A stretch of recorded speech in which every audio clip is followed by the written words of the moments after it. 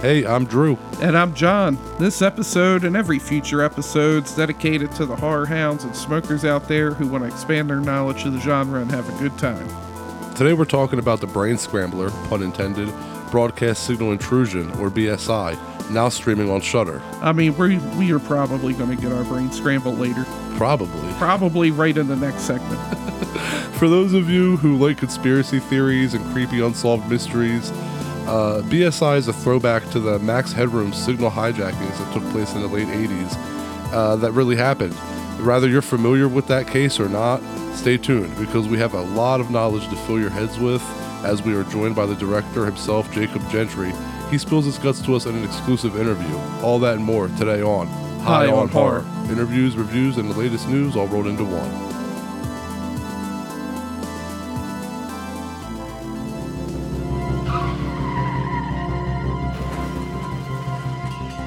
Now it's time for Strain Wreck, the segment of our show where John and I discuss which strain we're getting wrecked on in each episode. It's only fitting that we start the episode off with this before we move into the deeper shit we're going to get into. John, what are we smoking today? I don't know if it's always the best idea for us to just get wrecked and then go into deeper stuff. Or it's better. Yeah. Anyway, I just still got some of that Pineapple Express, actually. Left my weed over a friend's house. But I did bring a vape today. I got some Super Lemon Haze. That came out really weird. Super Lemon Haze. You did just say it like that. What was that? I don't know. That was a weird-ass pause. If you couldn't figure it out, Super Lemon Haze. Well, while you get us started on that, I wanted to tell you I have some news that, for those of you listening, we're actually recording on Friday the 13th.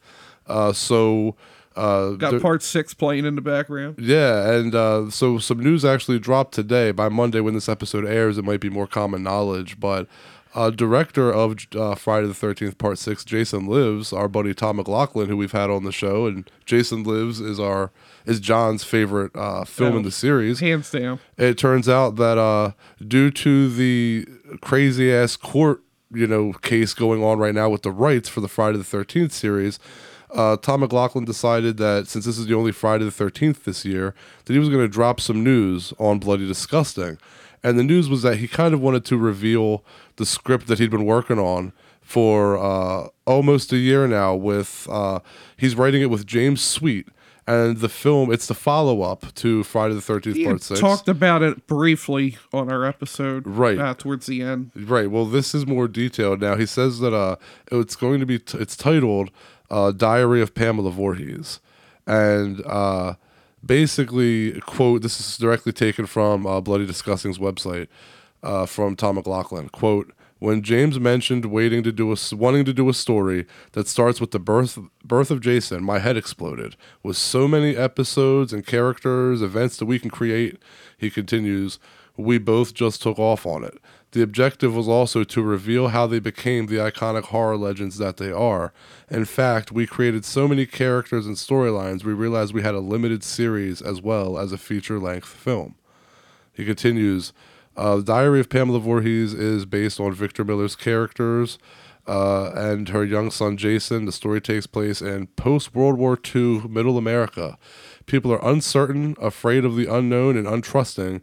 This is the world Mrs. Voorhees and Jason must face. On the night of Friday the 13th, 1946, an abused 16-year-old Pamela gives birth to a facially disfigured, mentally challenged boy named Jason. Over the next 10 years, we see the painful life this shunned single mother must survive to raise and protect her Jason, who most of all these people is treated as a freak.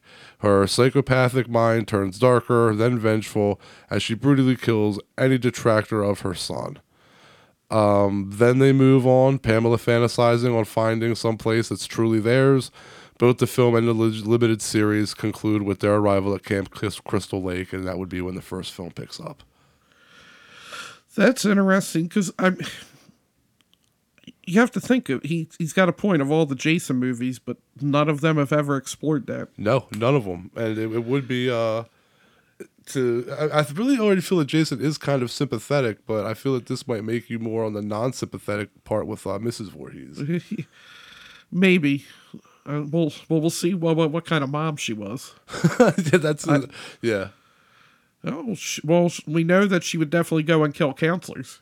Yeah, especially if her little boy was harmed. But do you think, like, would you rather see it as a movie or a TV show? I think a movie. A movie, same. It would be really And normally cool. I'd be kind of apprehensive on the subject, but I think Tom would do a good job. Yeah, same. It's if it's Tom involved, rather he's writing or directing. If he has his hand involved, we can trust it. It'll probably turn out decent. And yeah, I just thought that was killer news. Like that's cool that he Yeah, I released haven't that. heard about that. And it's cool because if there was a Friday the 13th movie that wasn't called Friday the 13th, it's just called The Diary of Pamela Voorhees or Diary of Pamela Voorhees, and then that kind of would just go right in the front of the movies at the very beginning as your little prequel before Friday the 13th starts. That would be pretty freaking cool. And I like the idea of also making Mrs. Voorhees the character again instead of like getting to see how she becomes the psychotic bitch that she is to see her like mentally break and become that person. That's interesting. I feel that they would. Tom's also very upbeat and funny, so I feel that it probably is dark, but it probably is very like funny as well. I'm sure. Wherever the red dot goes, you bang. I mean, that's the most iconic Friday the 13th line. Yeah, I would have to agree. Yeah. Yeah, Well, but that's pretty interesting. I hadn't read about that. Yeah, it's pretty cool. It was just so who knows if it'll actually get made? Like he says later in the article on Bloody Disgusting. Basically, by the time the rights are resolved, the person who ends up with the rights probably is going to want to just make another hockey mask Jason movie. So for all we know, this will never come to fruition. But the idea is out there, and it would be a cool idea. And with all these fan films coming out, I mean, especially some of the shittier ones, I ain't gonna mention no names, you know what I'm saying? But you'd think that even if this didn't get greenlit by Hollywood or New Line, that there'd be somebody out there after hearing this, especially like that they'd be willing to try to start a crowdfund for. It's not the worst idea. No, definitely not. Yeah, and we just got the classic Vinny line up on the TV. It fits right in with watching part 6 right now. It just happened, yeah. All right, man. Well, let's get into horror history. Yeah, let's do it. This week in horror history. All right, so this week for horror history, it's not the greatest. Few and far between. We got 1971, The Abominable Dr. Phoebes. That's Vibes. Yeah, Vibes. I fucked it up. That's my favorite Vincent Price movie. I had mentioned on a prior episode that my favorite movie by him used to be The Last Man on Earth, but it became this. And funny thing, because we're always talking about wrestling, I wanted to bring this up to you. In order to gain more publicity, this film was advertised as Vincent Price's 100th film. That just reminded me of Goldberg's 100 undefeated streak. That just wasn't true. I was gonna say he had those inflated numbers. And Vincent Price supposedly he often was laughing so much on set that or during filming rather that he would wreck his makeup and have to have his makeup reapplied. Up next from 1976 we have Grizzly. Yeah, and Grizzly's one of those movies that in the wake of Jaws came all of these wild animal attack movies, but however Grizzly is one of the ones that I will back. I fucking love Grizzly. I avoided it for the longest time, thinking it looked like shit because I was just, it's a Jaws cash in, but I watched it and it's fun. It's not a brain, it's not a thinker. You don't need to sit down and dissect it.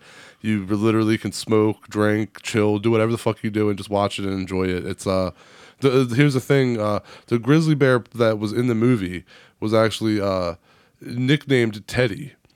And Teddy actually stood 11 feet tall, and he was in captivity at the time, and he was the largest bear in captivity at that time. Damn. He was trained by a trainer, but he was untamed.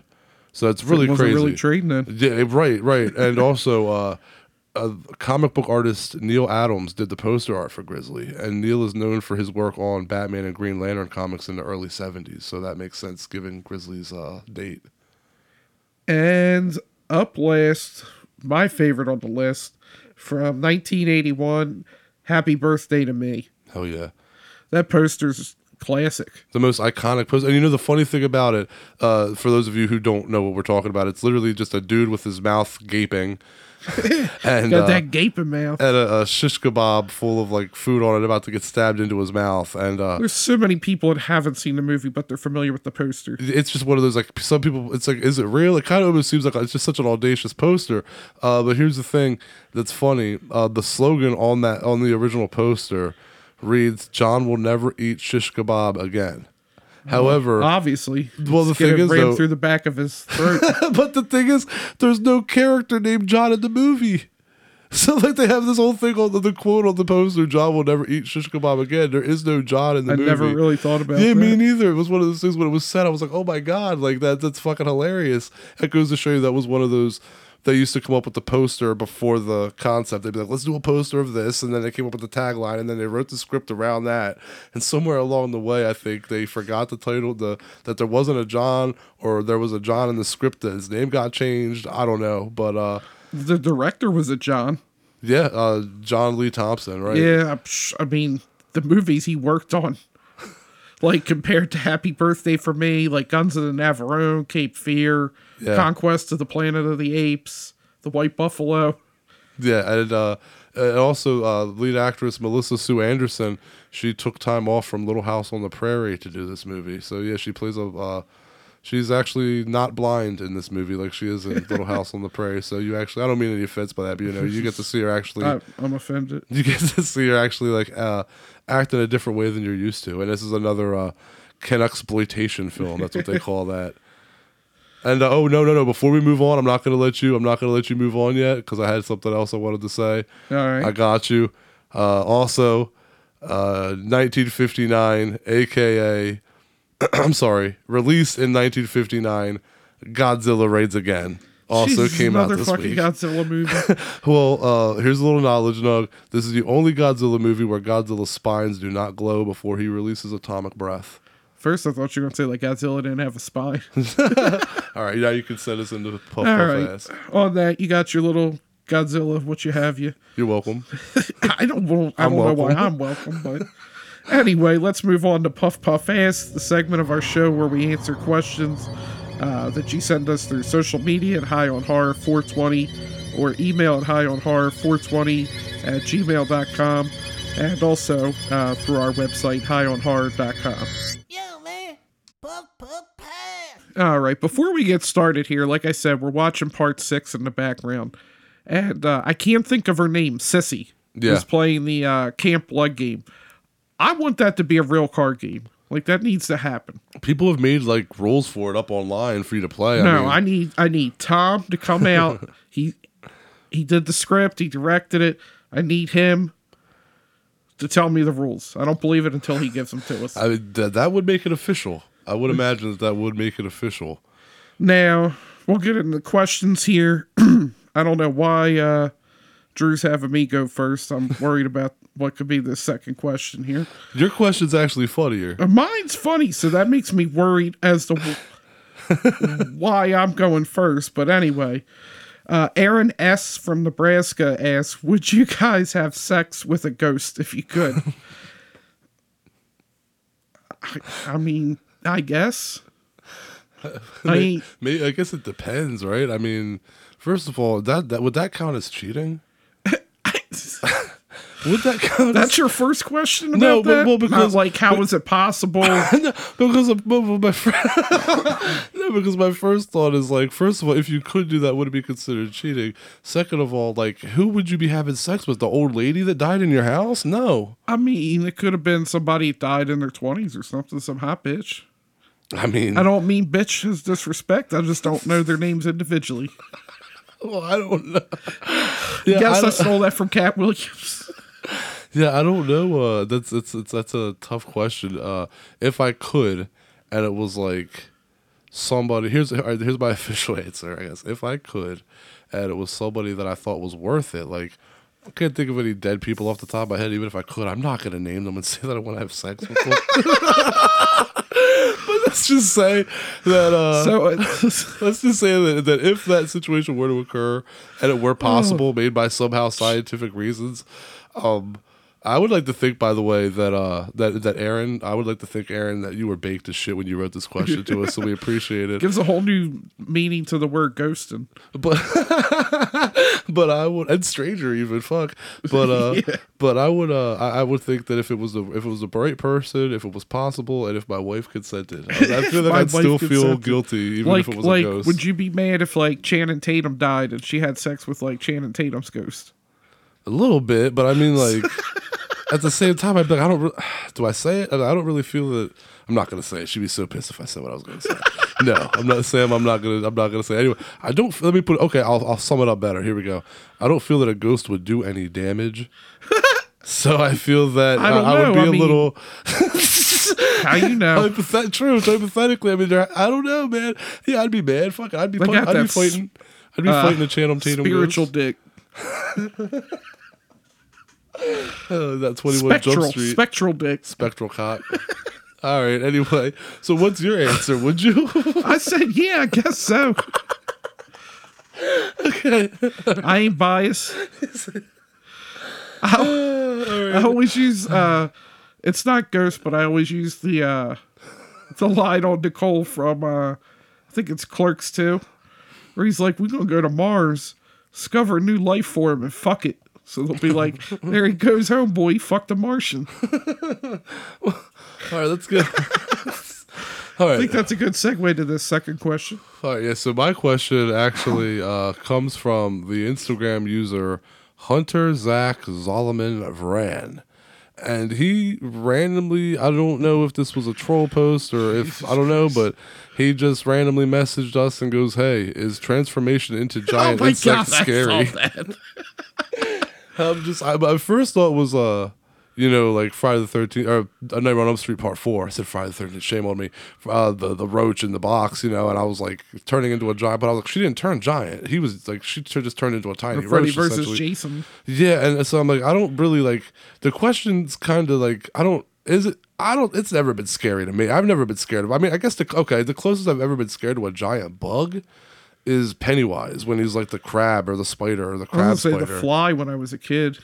Technically, but it don't really look like a fly. That was my thing. Was like he doesn't get to the final phase enough where it looks like a fly, but that probably the best actually example because it is a giant insect. Yeah, he fucked up. Yeah, so I guess is transformation into giant insect scary? If it's done right, but I don't necessarily know what done right is. I don't have any ideas off the top of my head. Were you scared of the giant ants in the 1950s movies? Yeah, right. Or mosquito, like the giant mosquitoes. Yeah, that transfer. I would not like a giant mosquito. The thing's going to impale you. Like transforming into a werewolf, I understand, but transforming is it the same concept of transforming into a bug? Yeah, right. Do we need to get John Landis in here? Now somebody might die. John Landis killed people. We both took shots and we should. Oh, shots fired. Pun intended. But if John Landis wants to come on this show, you're more than welcome. We are fans of An American Werewolf in London, and I do actually. I am fond of innocent blood, but. And anyway. I will say, I don't think John Landis is responsible for those deaths. No, it's all, yeah. But anyway, we'll move on. Yeah, so don't forget to write in your questions to us on all social media platforms at highonhorror420 or email us at highonhorror420@gmail.com or visit our website, highonhorror.com. Now let's talk about BSI or Broadcast Signal Intrusion.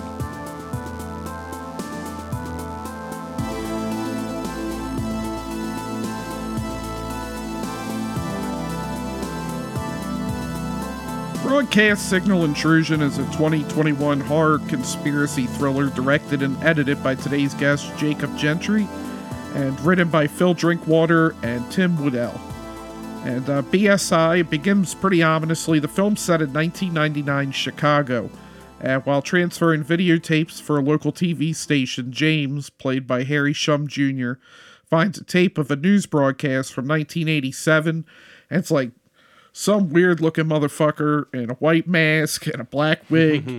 And it makes I guess it's mannequin-like movements. Yeah, you could man, call creepy it. As hell. And it's all over some garbled-ass audio. And I want you all to notice, to you listeners out there, the movie actually starts, the opening shot of the film. The lead's name is slipping my brain right now, believe it or not. What is his name? It's Harry Shum. Harry. The character actor, James. James, that's it. There we go. Yeah, James. The film starts with James having a dream. And the dream that he has, it's quick. It's kind of it reminds me of a scene in The Descent when the lead actress is having I didn't think of that. a dream, and she turns, it's her little daughter, and little daughter turns around and it's one of the crawlers. A similar type of dream happens here where he's dreaming and it's his wife from the back, and she kind of turns over her shoulder to look at him, and she's a bot, and he wakes up, and after that is when he watches this tape where we see, you know, this like intrusion with this like mannequin looking bot that looks like kind of what his wife just looked like in his dream. So from the start, pay attention to this movie. The seed is planted. You know, you need to find your spot in James's headspace, and you'll be all right through the ride of this movie. You need to maintain knowing that the seed was planted right there, at least in my eyes. And in my interpretation, the seed was planted right there in what follows the rest of the film. And down the rabbit hole James goes, and he looks into another incident, and that leads James to recover a second BSI, this time from the Night Pirates, whose footage, which is a lot like the first video. He also finds out the FCC took all the copies of the tape, but James still remains intrigued. Wouldn't that make you want to watch it more? That would make me want to find out even more. Like why was this stolen? Exactly. And this movie is based, like we had said, on Max Headroom incident and some other BSIs. But the background for all this, actually in our interview, Jacob kind of gives a rundown of the background for that. So we'll just kind of skip that here in our, I guess, plot summary. And James finds chat rooms and finds a whole host of amateur investigators offering interpretations, explanations, and information. I mean, that was 1999. I don't think we're much different now. Everybody on the internet's an expert on something. That's very true. And he connects the hijack signals to a string of, well, some in the chat room, I should say, connect the hijack signals to a string of unsolved kidnappings. And this also, I guess you could say, triggers James. Yeah. Since his wife Hannah vanished a year ago, and he's thinking if he can solve this case, it'll bring him closure.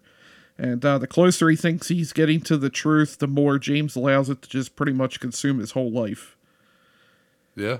And it goes from bad to worse. Basically, James goes down the rabbit hole, as you said, and by the end of the film, it's the rabbit hole just seems to just get deeper and deeper and deeper, and it's like we don't know how far the rabbit hole goes. It's like one review that I read, I think it was nope, I'm not going to falsely name someone, but the review that I read said that right when you think the movie ends, it looks like it's just about to begin. I think that's kind of like a really good way to look at it, and it's just such a it's a mind fuck of a movie, but it's not if you follow it and pay attention to it.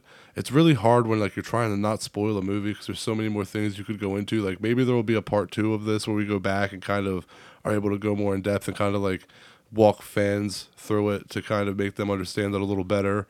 But for now, with it being a new movie, I really think that those of you out there who like thinking people's movies, you need to watch this movie and hit us up on social media. Let us know. We would love to talk to you about it. We'll discuss it with you, help explain it to you. It's awesome.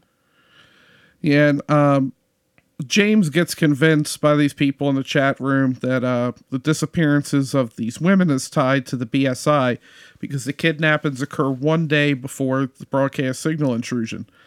And many times James is warned to stop in the research in this. He's warned to consume them. He might find things better left, just leave them alone. Dr. Lithgow, played by Steve Pringle, tells him not to confuse conspiracy with coincidence, but James has been grasping for answers since his wife went missing. And then we get what I think is one of the most important lines in the movie, in my opinion. Some threads aren't worth picking at. That's a very good quote. And I wouldn't be surprised if that pops up on our social media next week. I thought about it. The tapes in the chat rooms, they offer him as much hope as they're feeding him delusion at this point. Yeah. And then I feel like now's probably a good time to bring in another important character I think we need to talk about, and that's Alice, played by Kelly Mack. She just kind of shows up following James after his first payphone call. And then in a bar, she convinces him to do a bunch of shots with her. James gets drunk, and Alice takes him home. And when he wakes up, she's balls deep. Well, I guess that's probably not the right term, but whatever. Either way, she's deep in research, and now James has a sidekick in his research. And she noticed one of the videos has Morse code. And guess who knows Morse code? Alice. Which I I remember they taught me Morse code, and I remember, like, in Boy Scouts, and I remembered that for like 2 months, and then I don't know shit about it. I could remember. I Like- could remember Morse code longer than I could remember how to tie knots. That's fair. Well, I don't know. I don't remember either now, and I wasn't in the Boy Scouts. I was self-taught. Well, they end up tracking it to a storage unit in Peoria. And right before this, a man who James had previously met in Chinatown told him to stop looking into the videos. He's downstairs, and they have a little bit of a incident that has to leave in Alice and James running away. They find the name of the storage owner where this the phone calls are coming from. They track it to a storage unit, and the storage owner is Stephen Meyer. If that's his real name, because he's listed in the credits as Freaker. PH. If PH Reeker. PH Reeker. Some people might not be familiar with that term, but it was back in the 80s, people that would hack into phone lines. I guess you could kind of, if you've seen the movie War Games from the 80s with Matthew Broderick, that's pretty much the stuff they would do.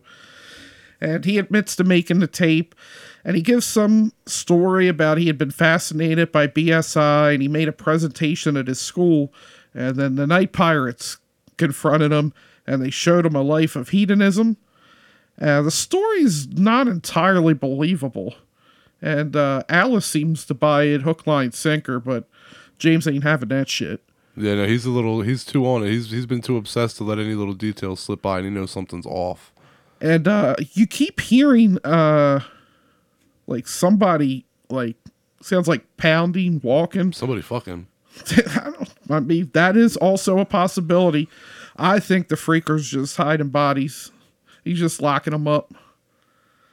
Well, I mean, if he's locking them up, he could be fucking them. That's possible, but Jesus Christ. That's not cool, though. No, that's not cool. That's not cool. Definitely not cool. I don't think... Let's just say it's probably not consensual. No. Anyway, back to our story. I can imagine it would be if you're tied up in somebody's fucking... Unless you're the Gimp from Pulp Fiction and enjoy that type of shit, it's definitely not going to be Gimp consensual. from Pulp Fiction. Anyway, the Freaker's a lot bigger than James, so he intimidates him to get the hell out of his house. He said, hippity hoppity, get off my property. He did not actually say that. But, that's not very intimidating. Yeah, I don't think that would have been very intimidating. They go back to the hotel room. Alice leaves the following morning, and James goes back to the antique store and finds it sealed by police. He goes back to his room, and it's been ransacked. Could have been the Night Pirates. But the third tape is lying on the floor. And maybe Alice has delivered to James the truth. Maybe she's in with the Night Pirates. Maybe that other guy he met up with told him at the beginning in Chinatown not to trust the women. And he also stressed the fact that the Night Pirates are everywhere. We're showing some real constraint this week and trying not to spoil it, but we got you up pretty far into the movie. But if you want to find out how it ends, it's on Shudder, so you can definitely go check it out there. I also want to say this film incorporates like references to pop culture stuff, like the 80s sitcom Small Wonder, as well as Doctor Who, and Doctor Who was involved in the Max Headroom incident. Doctor Who assumes the form of Don Kronos. Don Kronos. Yep. It's a knockoff. It recreates like the fast and cheap British sci-fi.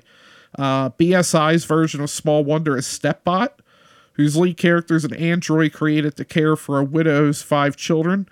And that's what the broadcast pirates disturbingly like disguise themselves as. And then one that you can see very quickly was it went by Net Cities, which is a take on GeoCities, which was like in the late 90s, early aughts. That was like everybody was making websites there. I know I would have made some dumbass sites there because it was free to make them. Yeah, I definitely like the Don Kronos knockoff of Doctor Who, you know, like especially after doing research into the actual, you know, signal intrusions, the signal hijackings, and then you know it's Doctor Who when you see the Don Kronos thing. It was pretty well done. And Yeah, there's a lot of like kind of almost like pop culture things sort of incorporated into the film, and it gives you that sense of nostalgia. And it definitely I don't know, man. This movie does the trick. I really enjoy this movie. I would give it 8 out of 5. 8 out of 5. Damn, dog. 8 out of 10. You Dave Meltzer over there. He giving like 15 stars out of 5 to a match. Another wrestling. Honestly, I'd probably give it 8.9 or 9. 8.9 or a 9. Damn. I really liked it. Yeah, I did too. You know, I was really. I think I'm also a surprised by sucker it. for stuff with VHS tapes. Yeah, me too. Definitely. I remember it's crazy how you get nostalgic for old technology. Where like I remember like when I got CDs, I'm like, or DVDs, I'm like, ooh, why would I ever want to buy a VHS? Yeah. And now I'm like, damn, why didn't I keep my VHS tape in this? I know. But yeah, this definitely goes like right in the same vein of Censor. Like if you wanted to do a like a whole like VHS night or something, or do like a retro night, you watch like Broadcast Signal, Intrusion, Censor. They're both really good fucking movies. Like you're not gonna regret watching them. They're both thinking man movies. Like I said, you know, both given high grades from John and I. And we'll talk about it at the end of the episode, but next week we'll also have another movie that involves VHS tape. Yes, that's very true. But we'll get to that in the wrap up later. Yeah, so I guess now let's get into our Burn and Learn segment, the segment of our show where we're not doing Burn and Learn. If you want Burn and Learn this week, you got to listen to the interview. Because Jacob just throws in some little nuggets all throughout the interview. And there are a couple that he says he has not shared anywhere else. Yeah, a lot of these facts here that you're going to hear in this interview are actually exclusive to this interview, or the first time that they've actually been outed. So yeah, you're right. We will skip Burn and Learn this week. And as I said in the intro of this episode, we're going to fill your heads with knowledge, and it's about to happen through this interview. And I mean, this is a thinking person movie, so if you want your Burn and Learn, it ain't going to be easy. You're going to have to sit through the interview and get them all through that way. That's right. Yep, you're going to and learn it the hard way. And there are some good ones. Yep. Watch the movie and learn and listen, or listen and learn, and or go get yourself learned. Or yeah, like, you know, we're not doing spoilers this episode, like we said, so listen, learn, go watch.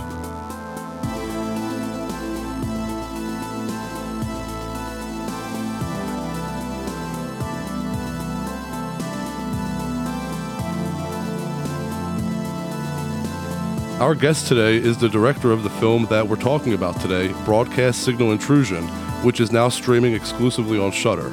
He's also known for his work on the hit film The Signal, which is fucking awesome, and Synchronicity. Welcome, Jacob Gentry. Thank you for being on High on Horror. Thanks for having me. It's great to be here. Yeah, we're really looking forward to speaking with you. Thank you for taking the time to be on.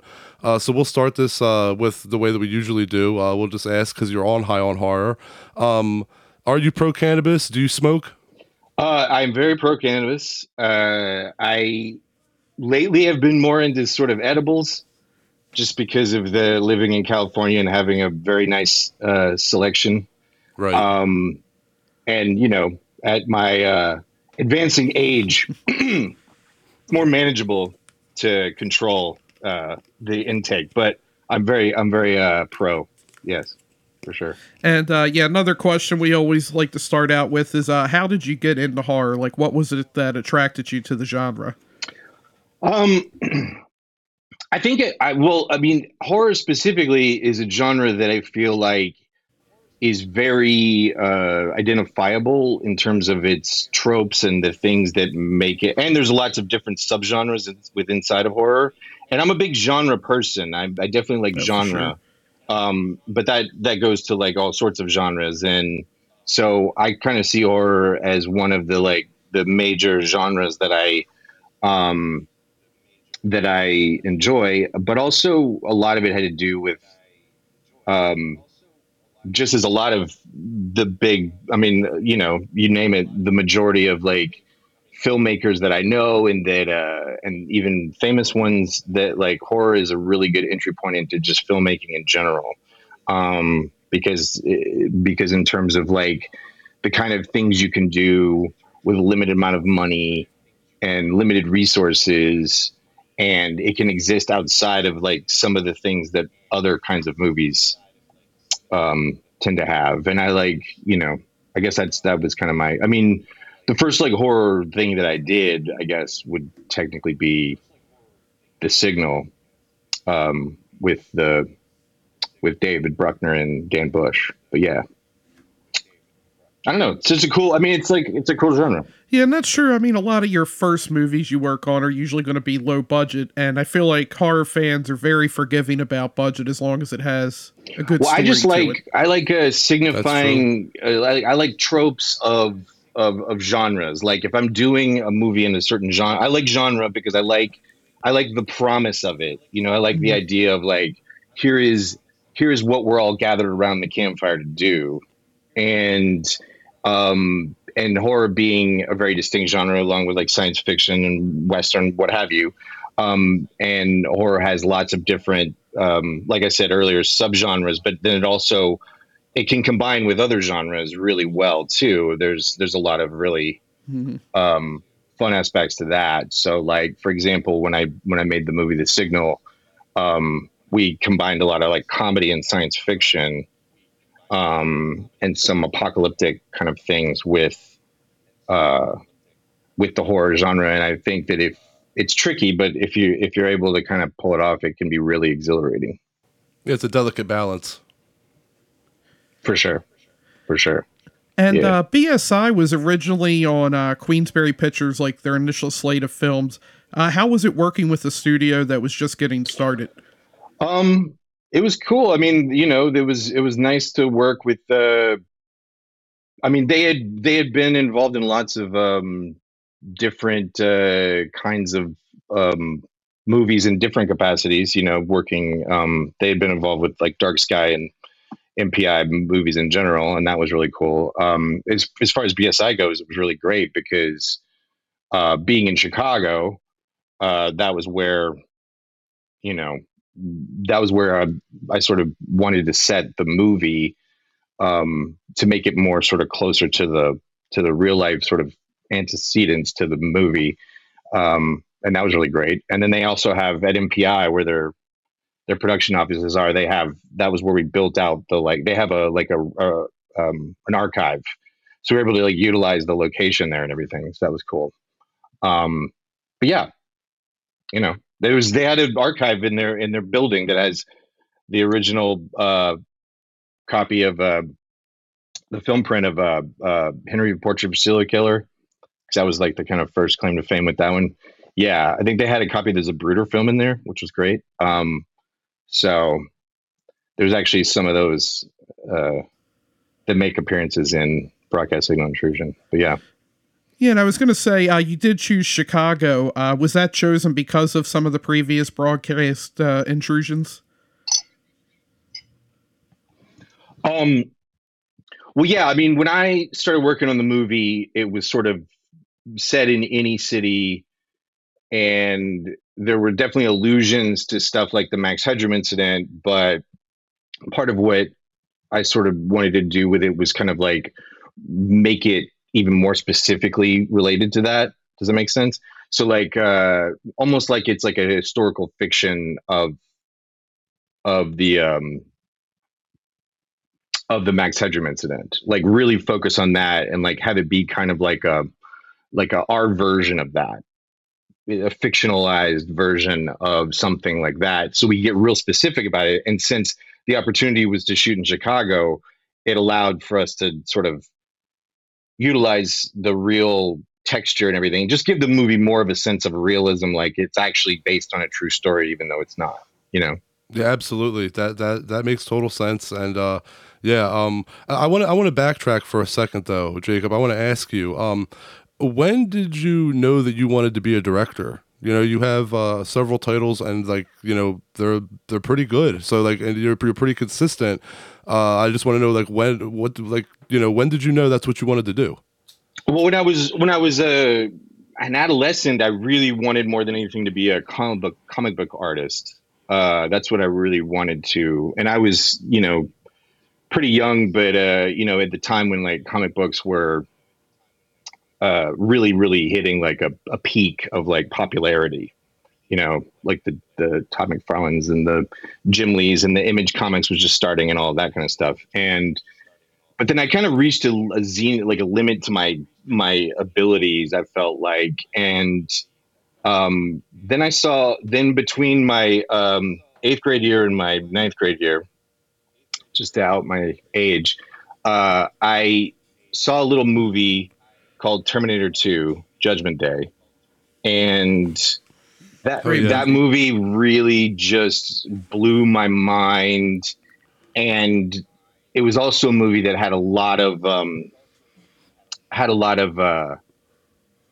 like material that was available about the making of it, right? Like you could, like in the video store that I went to, Right, right. there was like a copy that I rented like 50 times, which was like this 30-minute like making of that movie. And I had magazines of anything I could find that had Terminator 2 talked about, you know, whether it's like Starlog or Rolling Stone or what have you. And then, like, you know, my friends had like Ken Griffey Jr. posters on their wall, and I had James Cameron posters on my wall. Like, I became obsessed. I had both. So I got to, yeah. I just was singularly focused. That, and then a little bit with, there was another movie that came out right before that that kind of started to pique my interest, which was New Jack City. And that movie was so like obviously Great directed movie. that like I was just the way that Mario Van Peebles did it. There was so many, you could really see the filmmaking.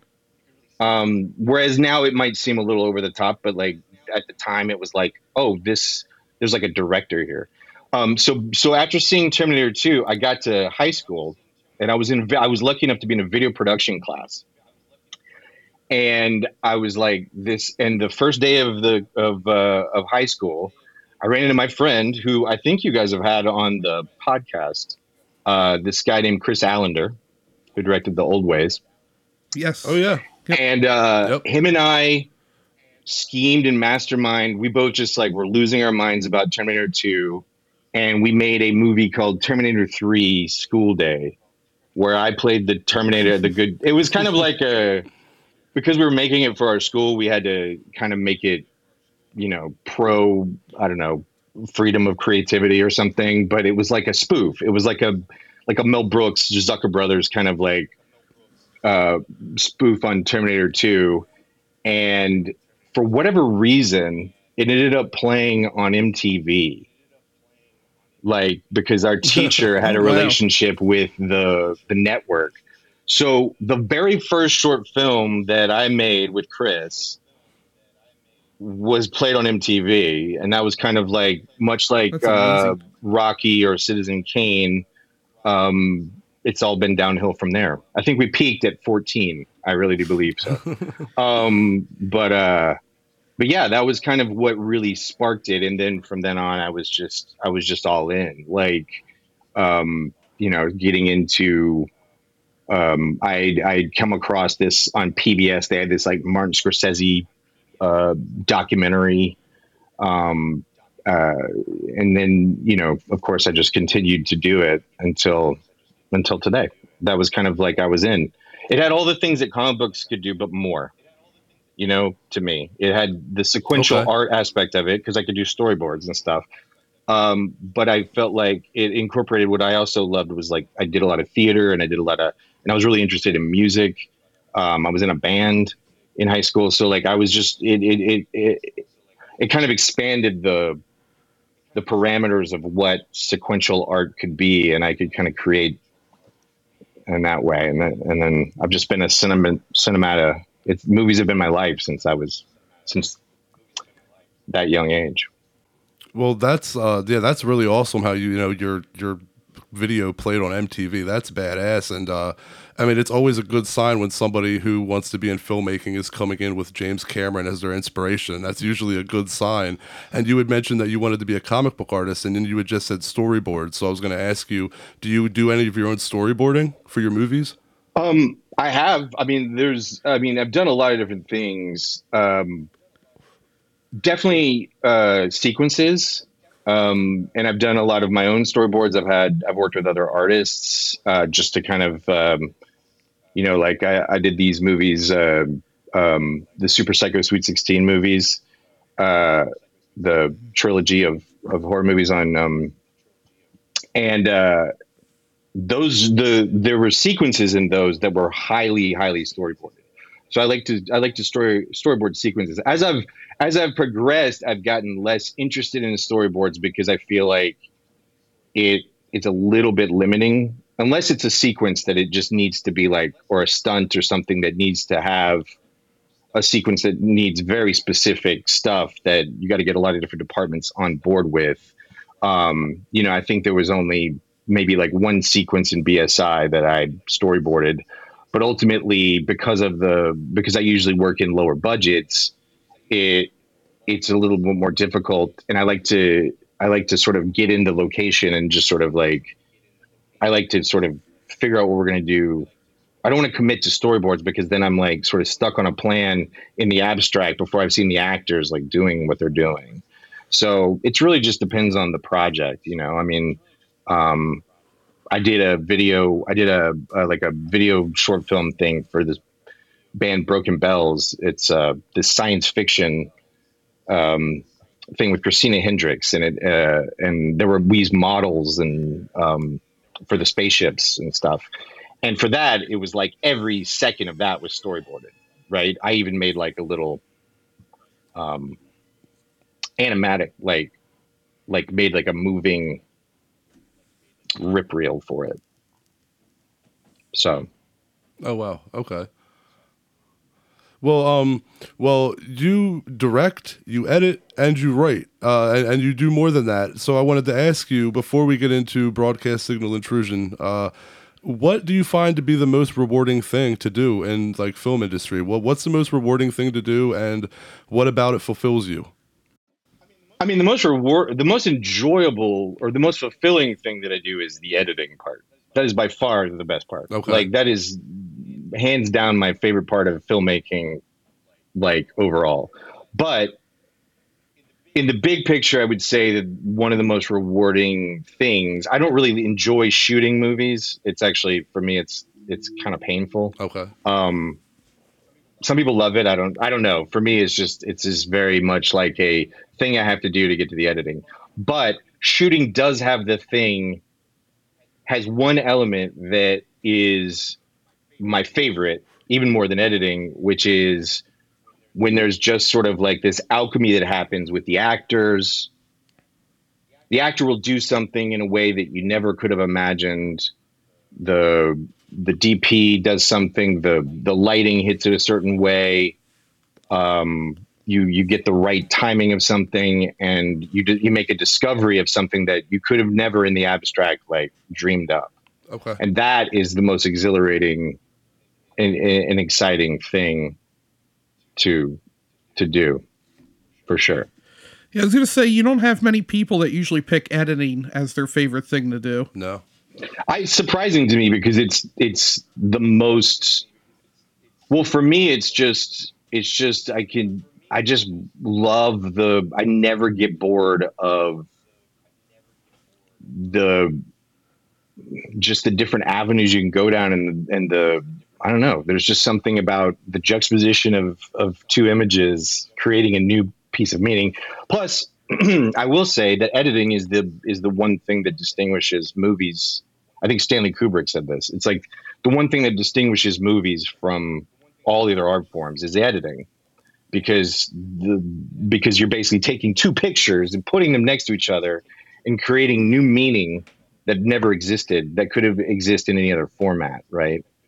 Like the Kuleshov effect. Like you have a shot of me. It's just the same shot of me with a blank expression on my face, cut to a bowl of soup, and and he cuts back to me, and I'm hungry. You did the same shot of me to a casket, and I'm grieving, right? And I just the idea that just that alone to me is just endlessly interesting, and I think it's what makes movies. And it is, but it's also just like when people talk about movies, editing is like the least interesting thing to talk about because it's almost impossible to know if a movie is well edited because you don't know what they're working with or what they did with the stuff, right? Like so, I mean, you can definitely tell bad editing, but you don't even know how bad it is because you don't know what.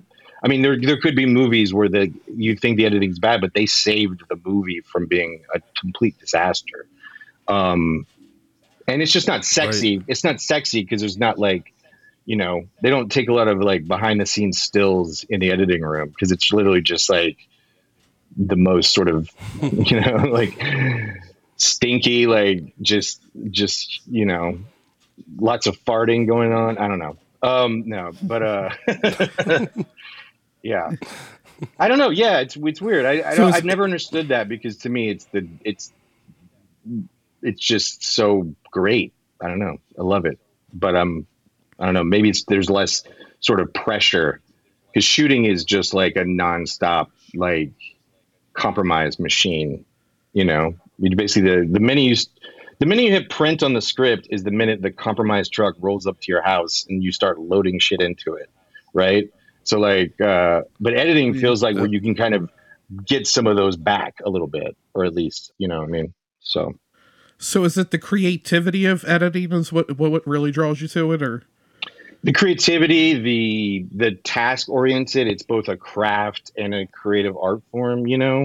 It's also very just like I can get in a zone where I don't think about anything. I'm just doing, you know what I mean? You make lots of different decisions and Definitely. I think the best thing in the world is to just like to create meaning where there wasn't any is actually really, really fun. I mean, it's really, really great. And you can, you know, but I also just believe in like I don't know.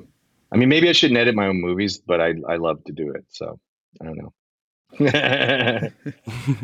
Well, no, it's pretty cool that you edit your own movies, and like John said, we don't get like I think you're the first person that's ever said editing, but pretty I sure. also think I can actually see from your perspective because I was just gonna say that they do say that you don't know when an editor's done a good job because if he's done a good job, you don't notice it. So it is like a thankless job, but it's kind of more of like the movie magic than directing because like everything that you direct, it's post production where all that shit like is made to look better, and editing is included in that. So I think editing kind of goes more with movie magic than actually filming movies.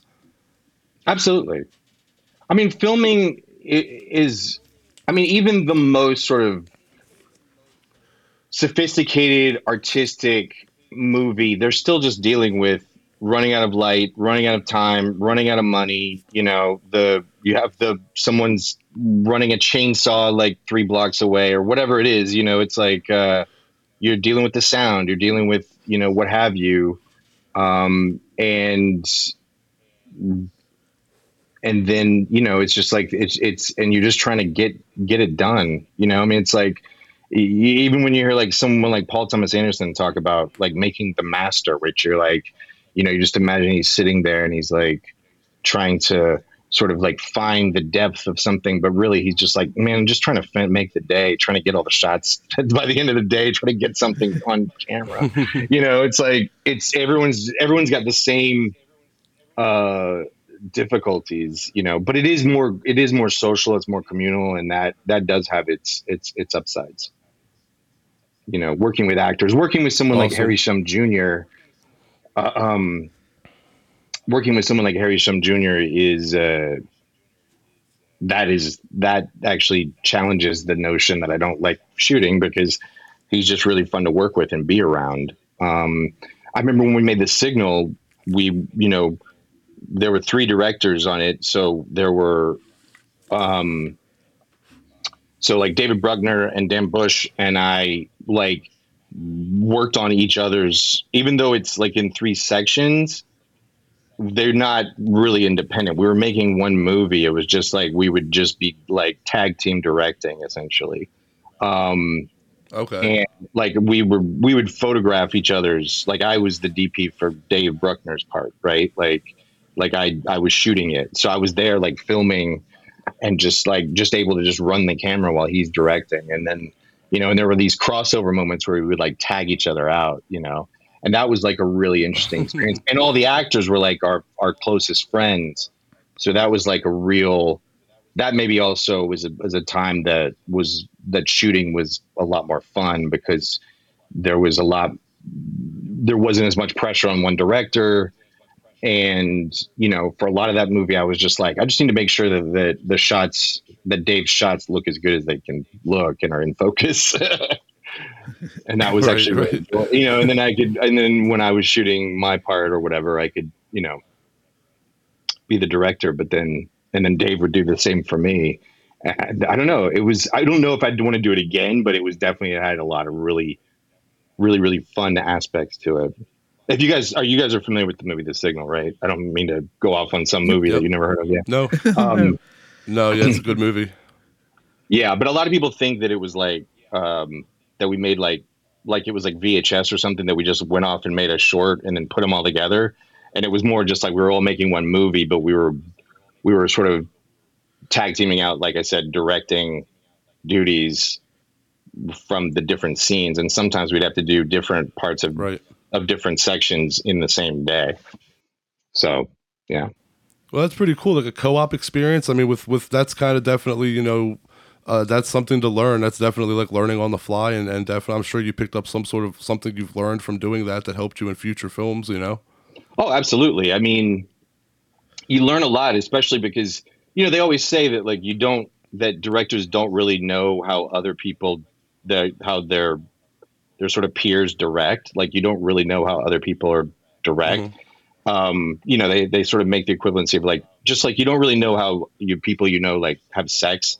You don't really know how other people direct, because if you're a director, you're not really on a lot of other people's sets. And I never was a crew member. Like I just kind of started directing really early, and I never Okay. really spent a lot of time on other people's sets. But so that was a really nice experience to be able to kind of be like, oh, that's really fascinating, especially with someone like Dave Bruckner and Dan Bush, because they're very different filmmakers than I am, and their style of directing is very different. You know what I mean? And it was really interesting to see what they did and how they thought about stuff and what their process was like. Learning a lot from that. I learned a lot from my friends.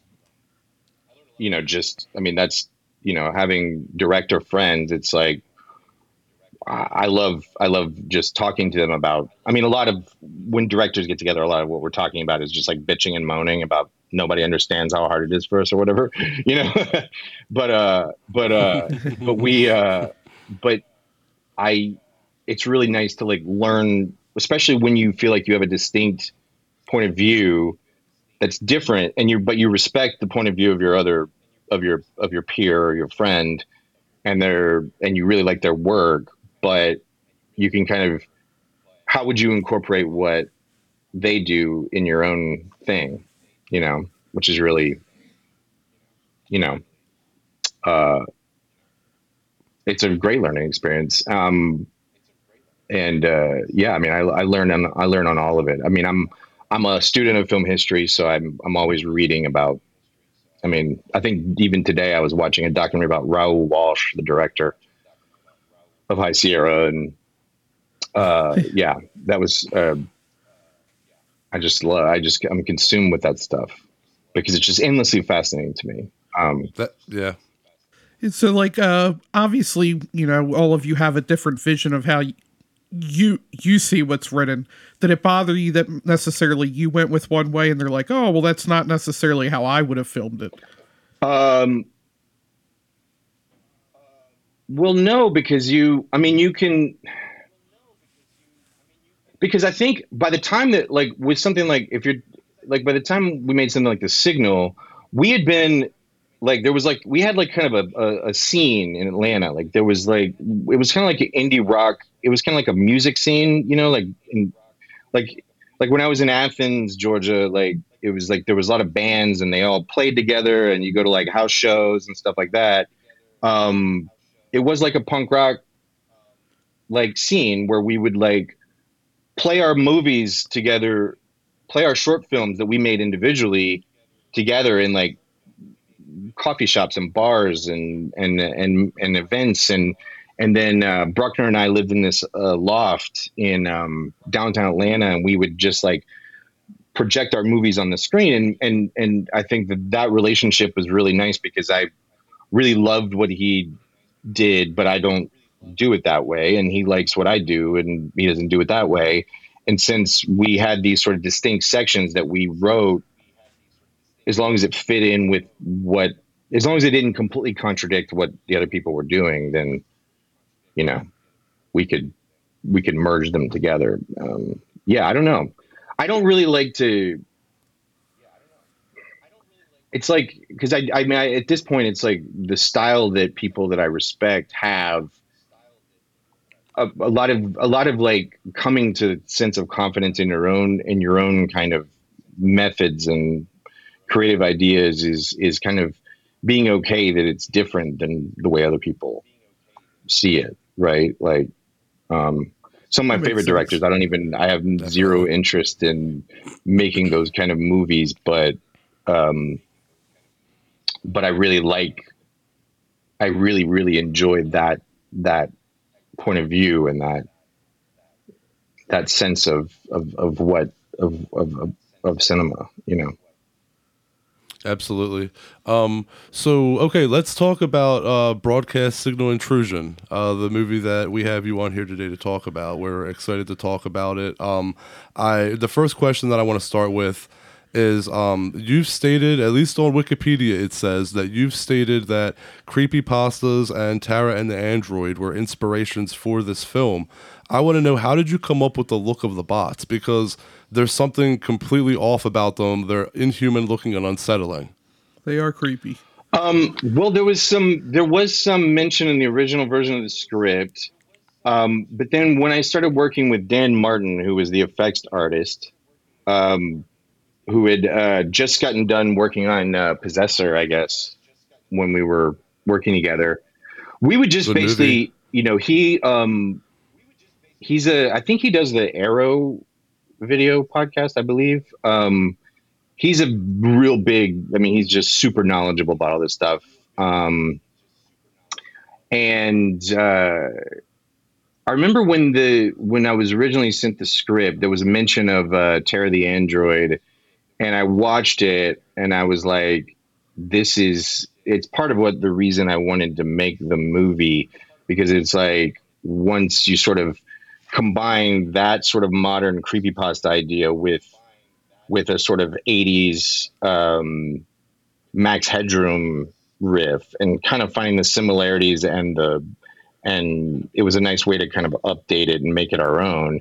And then working with Dan Martin, we would just like sort of send pictures back and forth, and we would rap forever about ideas and just try to like creep each other out as much as possible, and they just developed from that. But then one of the major aspects of it that I haven't really talked about it, so I guess this is like an exclusive thing, is that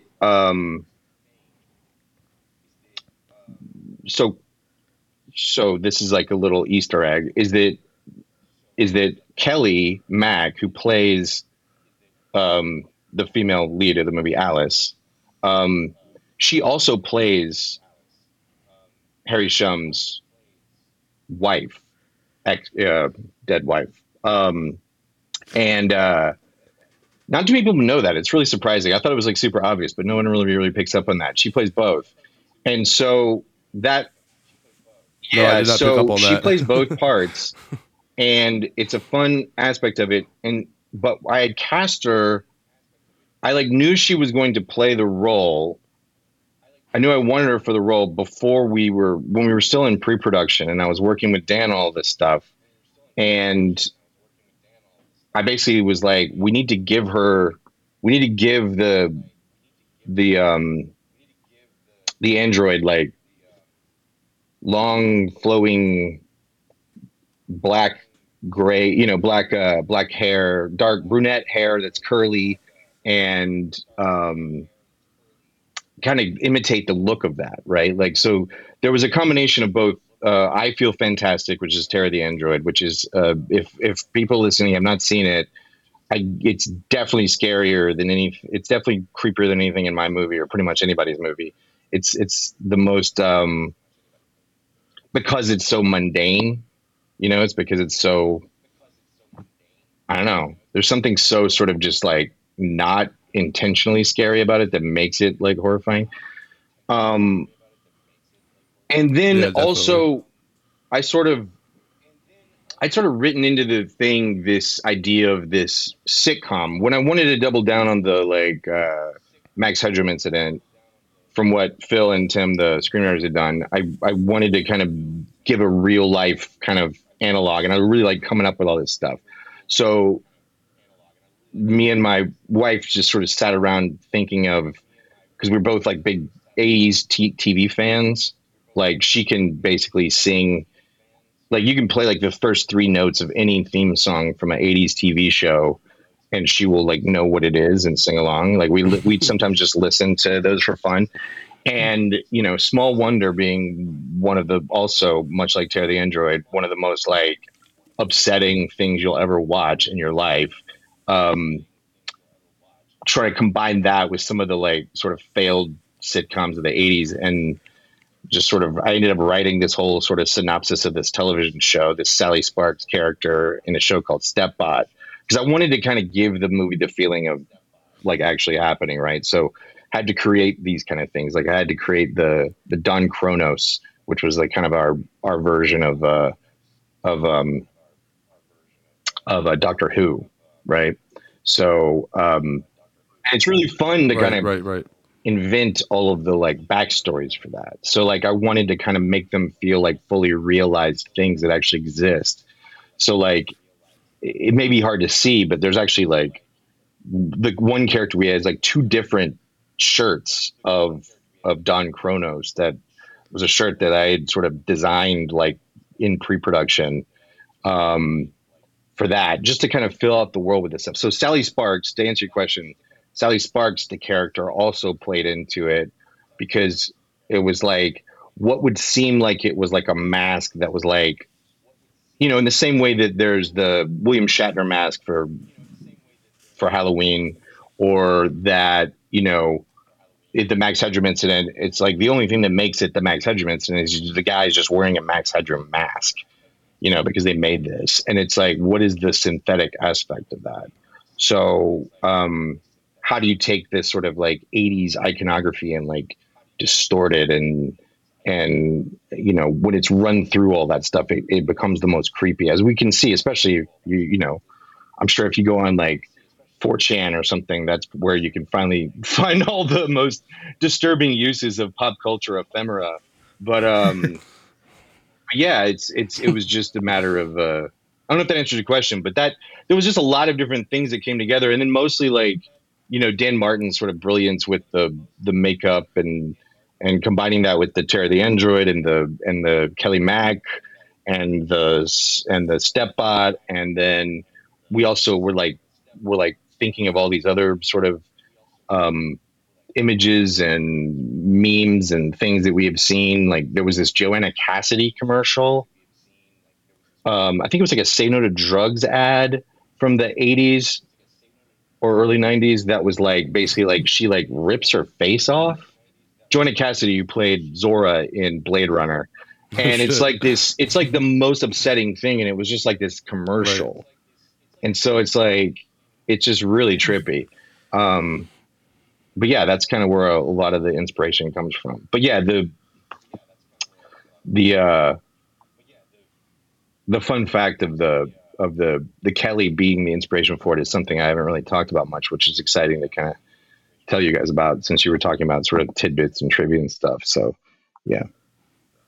Yeah, definitely. That's really cool to know. And like I said, I can see how it was a culmination of things, you know. But yeah, the thing is, I feel that if the dolls had, or the bots rather, I feel that if they looked more human, kind of like I guess sex dolls, you'd say nowadays. Like I don't feel that it would have been as creepy as the fact that like you can just tell there's something old and just like not right about these things. Like that just looks creepy as shit to me. And I know that the film, you know, obviously was based on the Max Headroom signal hijacking incident. I wanted to ask you what intrigued you about, you know, taking on a movie about that and kind of getting to expand on the whole hijacking and making it more deranged. Um, well, I really wanted to make, you know, we're talking about genres, and one of the genres that is, you know, sort of it has a sort of tangent. It's sort of a just off to the side, tangential to horror is the conspiracy thriller or the paranoia thriller.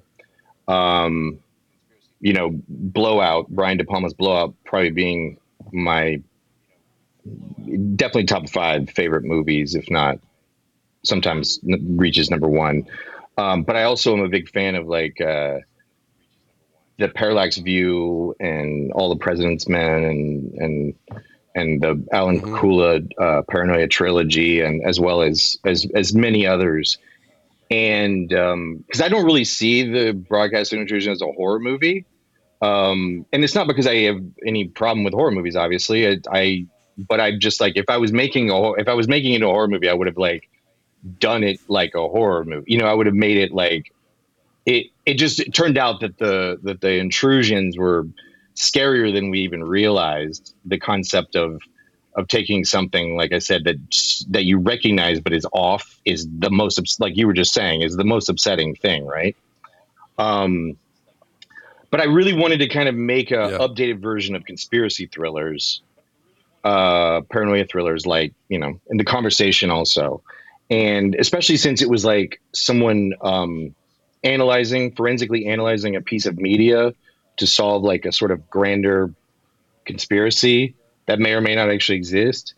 And but I also wanted to update it because I was kind of thinking, I was like, well, I like conspiracy thrillers, but they kind of are really only work for the 70s and just a little bit into the early 80s because of the events like Watergate and the JFK assassination, those kind of things. But now it feels like in the real world, especially when I started working on the movie, that one of the more terrifying things was actually the conspiracy theorists and some of the conspiracy theories that were maybe not. I mean, like, Hmm. look, we know what Nixon did, it's on tape. You know what I mean? Like, but whether Donald Trump is trying to save us from a child sex ring or something is like, I don't, that's not something you can prove or disprove. You know what I mean? That's just, it's just craziness. Right. So,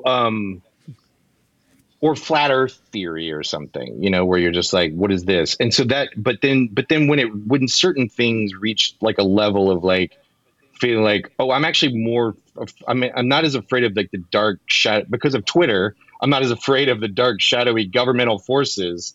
I'm actually more because I have so much more access to the government and to these bigger sort of cabals that we used to think of as being shadowy.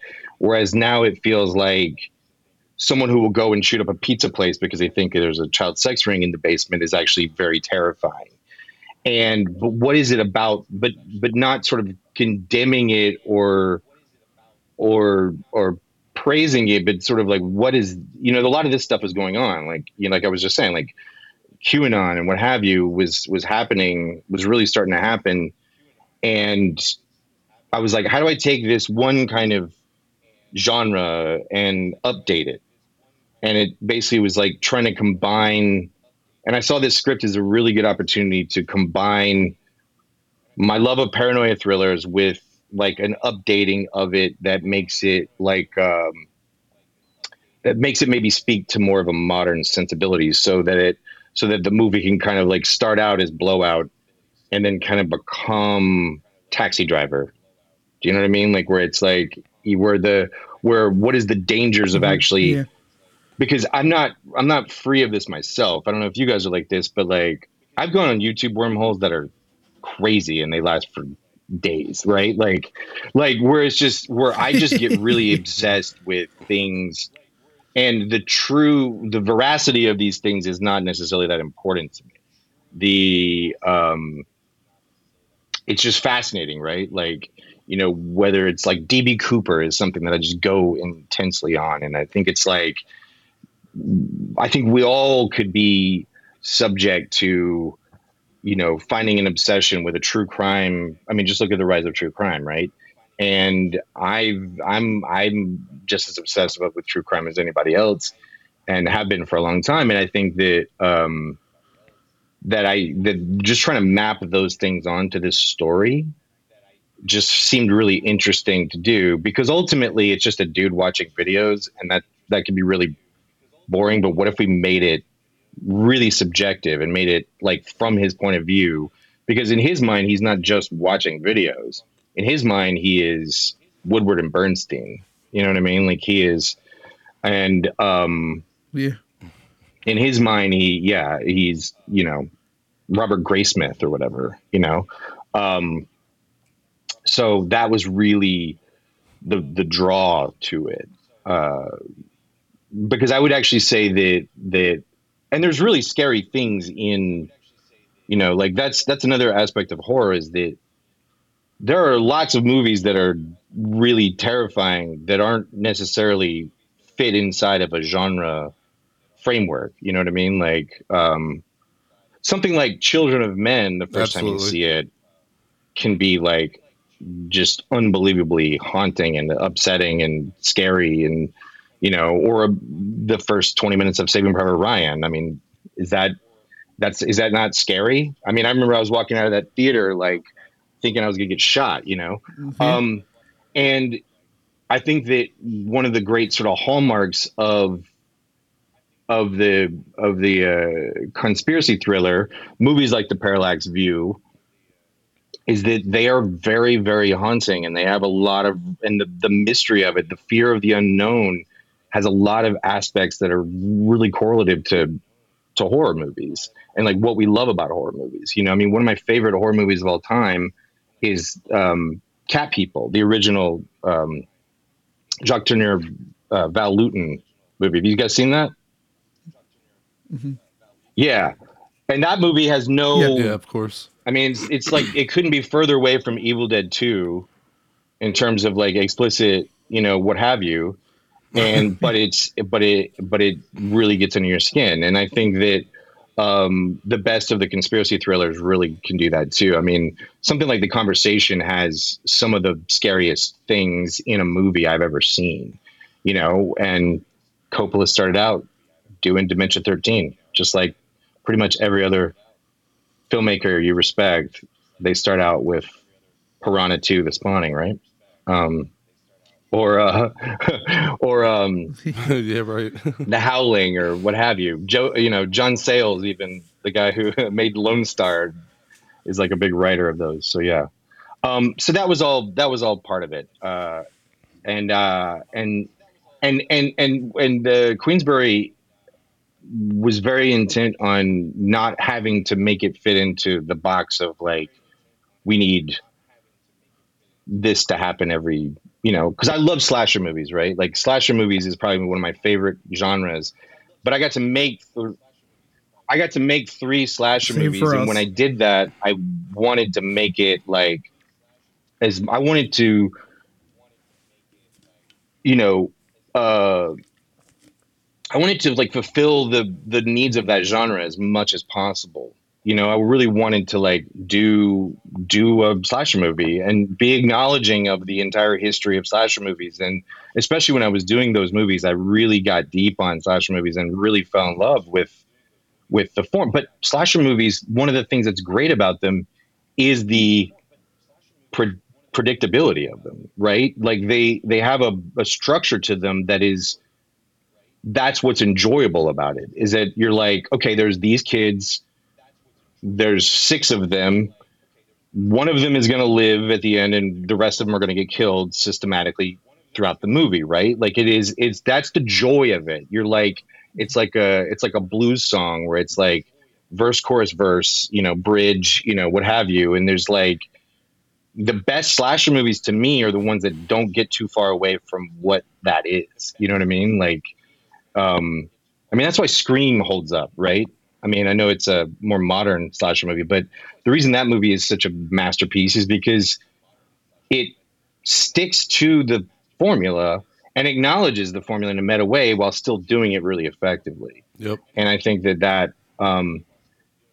the conspiracy thriller or a thriller doesn't necessarily have the same kind of formula when you're not talking about a serial killer movie, you know, because a movie like Seven, or a movie like I don't know, like another serial, like Zodiac or something, there's more modern serial killer movies. Like it has a very similar sort of structure to a slasher movie, but A conspiracy thriller doesn't necessarily have that form to it. It has a lot more to do with like the feeling of paranoia circling around you, and what is causing those things, Right. um, and using techniques like the cat people, or I Walk with a Zombie, which is another great Jacques Tourneur Val Luton movie. Um, but yeah, so that's a really long way of answering your question. Um, well, I got That was a excited good about it. answer. It's just because And I feel like it. Just one last thing is that I feel like it was also something I hadn't seen a lot of recently, right? Like there wasn't. I mean, even since we made the movie, Absolutely. there's been a little bit more of a resurgence of these kind of movies. Which when I first started working on it a few years ago, um, there wasn't. It was kind of like a. It's kind of like how like people are talking a lot about erotic thrillers right now. Um, uh, Yeah. that was starting to happen that with conspiracy thrillers, and and I think a lot of it obviously has to do with whatever the current political system is, but I just really wanted to jump on that. Anyway, that's just, yeah, you were talking about going like down YouTube holes. I've talked on the show before about I do that with Wikipedia. So I actually was familiar with Captain Midnight, and I kind of like that there was a nod to him in the Florida intrusion story. I feel like a lot of people my age, that's kind of how we were introduced to this whole idea of like hijacking signals. Was that your first experience, or was it the Max Headroom? I was only vaguely familiar with these things. I think maybe Captain Midnight. It's hard to know when because I'd submerged myself so deeply into this stuff when to make the movie that it's hard to really remember what I knew beforehand, because I got so involved in it, right? Like Yeah, I got real deep on Captain Midnight, and that was why I sort of included it in the movie and our own version of Captain Midnight. same. Why am I blanking on the name that I came up with? What is it? The Night Pirate. Yeah, the Night Pirate was great because that was. Yeah, It's one Yep. of those Yep. things that's like it's kind of funny, but it's only funny if you know about Captain Midnight. You know, um, and Captain yeah, Midnight wouldn't make as interesting of a movie because I mean, they found the guy. He was mad about the prices of. I mean, like his motives were not unclear, and they pretty swiftly, not that swiftly, but they caught up with him. They got him. He was in Florida. It was because of his business in Florida and how he and But yeah, that's really fun to come up with that. Um, that's my voice. I did. This is the Night Pirate, and then Oh yeah, wow, nice. I didn't know that. yeah, yeah. It was fun. Well, so who designed the intrusion segments? You had mentioned Dan Martin. So did he design the intrusion segments, or was that your production designer Sarah Sharp? Yeah, Dan designed this stuff. I mean, like I said, when we were working together, we were talking about what we would kind of go back and forth, sharing like what it was going to be, and then because of budget, he was actually in. We were working. This is actually before the pandemic, but we were working. He was in London, and I was in Chicago, and so they were sort of building the set and everything there, and James Swanton is this amazing actor who has this really great. He's really thin and lithe and has great ability to move. But then Dan also did animatronics. You know, um, there's the one sequence that we did shoot in Chicago, which was the scene where there's one on the ground. For those who haven't seen the movie, I'll just say vaguely there's a our Yeah, hero right, right. encounters one of these things, and it's and that was and then the mask obviously they'd sent over after they filmed it. But yeah, those sequences were kind of designed by him, and then I sort of put them together and mapped them on TVs and all that. Yeah. just also sort of establishing the Okay, dream great. Well, sequences too was just something I came up with editing, which was there was a couple of beats. There was a couple of sequences that were like just taking scraps of stuff that Dan had shot, just because he did a bunch of like takes where he would just like do fucked up things to the mask, to the android, or to the animatronics or whatever. He would just kind of riff. Like once he got the necessary stuff that we had talked about getting, like then he would just kind of riff. And then I took a lot of that stuff and I just kind of built these little sequences. And then because I really wanted to include them in the movie, so there was like there was like a couple of sections where James is having these dreams of it, and then yeah. So and then the intrusions that are not all the other stuff with the intrusions is like various other stuff. Like so the Sally Sparks like opening that was actually shot by David Bruckner, the Sally Sparks intro. Yeah. oh Because wow. it was we had to do that in the pandemic, and I had cut together like a little like I had basically taken all these different things. Like I don't know if you guys remember, there's this old movie called Not Quite Human. It was like a Disney like robot movie. I took this old canceled Not sitcom with familiar with it. Elizabeth Pena called I Married Dora, and the guy from Hardcastle McCormick, and I um took like a little bit of Small Wonder and like a little bit of the stuff, and I kind of cut it all together. And then him and since it was at sort of the beginning of the pandemic, um, Dave and his wife Zoe, who they actually like just basically shot for shot imitated all of the shots that I put together, and then sent them to me. And so because I already cut the sequence together and already done all the like mapping it on the TV, and the reflection of Harry Shum Jr. in the television and everything, and then we put it in, and that was actually very satisfying too. So there's another Easter egg is that they shot that during the pandemic, and it was really fun because he had just gotten done shooting another movie or was about to, so it was probably really fun for him to just kind of film things, and then he got a little obsessed about it. I was like, I just need to. I was like, we were kind of like sending each other prop stuff, and he was like, we got to use this. We got to use this fake arm or whatever for the, like for the robot thing, and it was just really funny. Of like, like I we had like a wig. My wife is obsessed with Weird Al Yankovic, so we had like a Weird Al wig that we like took over to his house and like kind of dropped it off. Staying safe distance. It was back when we were still not, you know, you weren't really hanging out with people in person. I don't know if you guys were doing this in Delaware, but in LA we were very um, Yeah. segmented. So that was really fun. Yeah. So Dan did design like the masks and the those kind of things, but there's lots of different stuff going on in the movie that's really fun, including uh the foot like the footage that is interrupted by the intrusions is actually um the second intrusion in the movie is actually the thing that we use as a scene from Don Kronos is actually a scene from Dark Shadows. You guys Dark Shadows fans? And the original Dark Shadows. And Oh we yeah. was really lucky too, because fortunately MPI, who was the company that paid for the movie, they actually distribute Dark Shadows. But Dark Shadows, so I was like, maybe there's a little bit of Dark Shadows that we can use in the movie.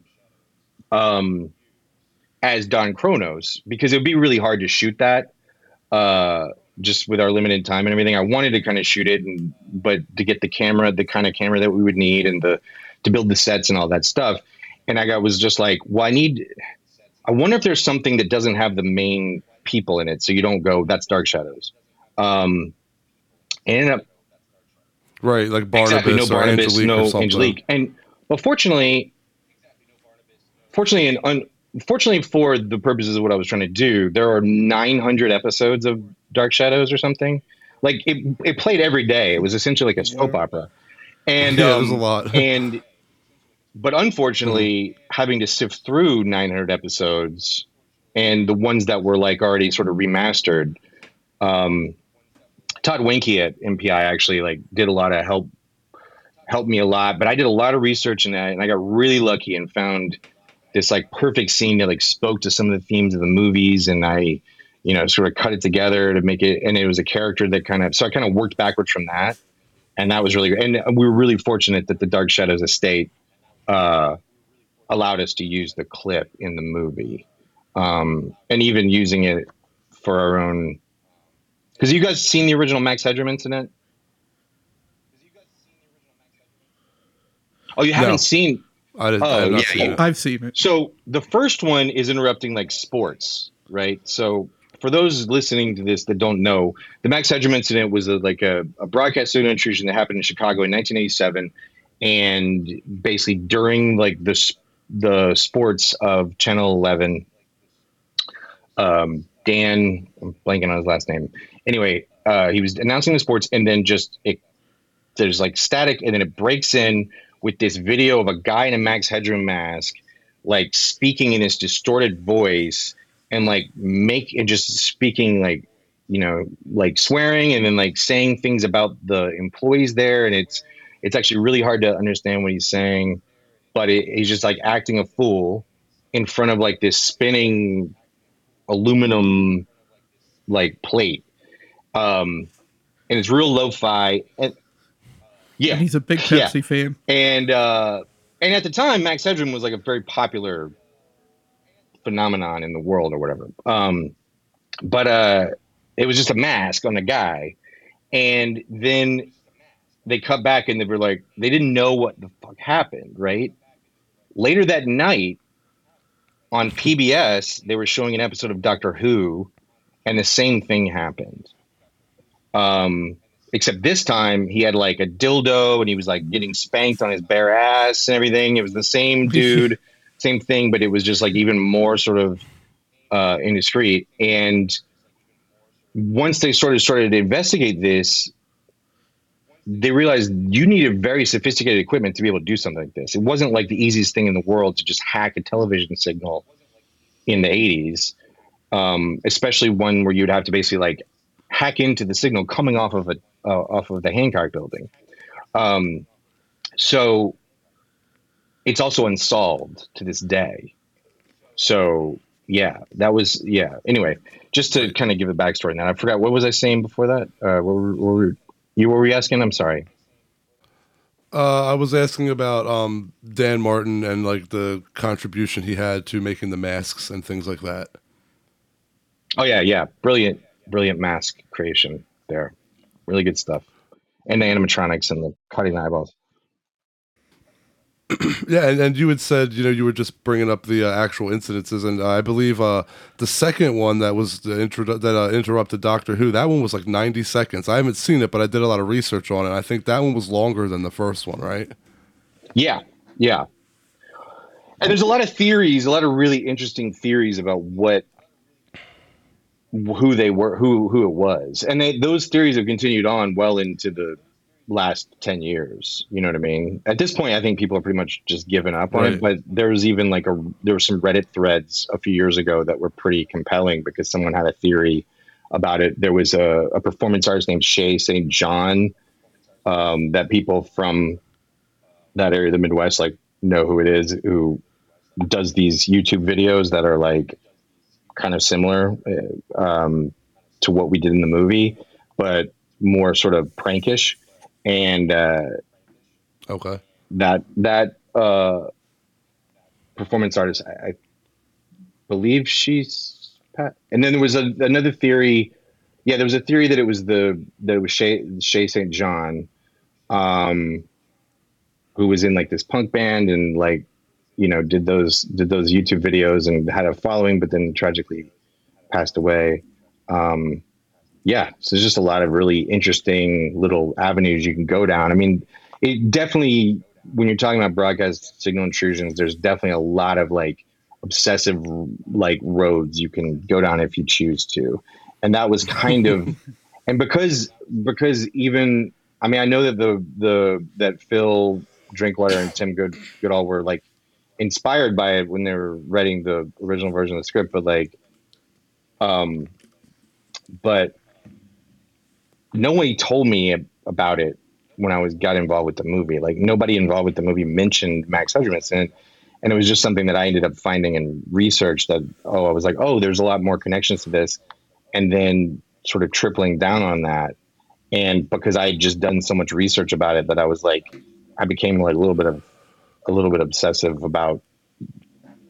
It's funny. I keep making these movies about obsessive people going down wormholes. And, you know, in my previous movie, Synchronicity, he literally goes into a wormhole. But then I find myself like kind of art imitating life with the main characters, you know, like I got just as obsessed with like uncovering.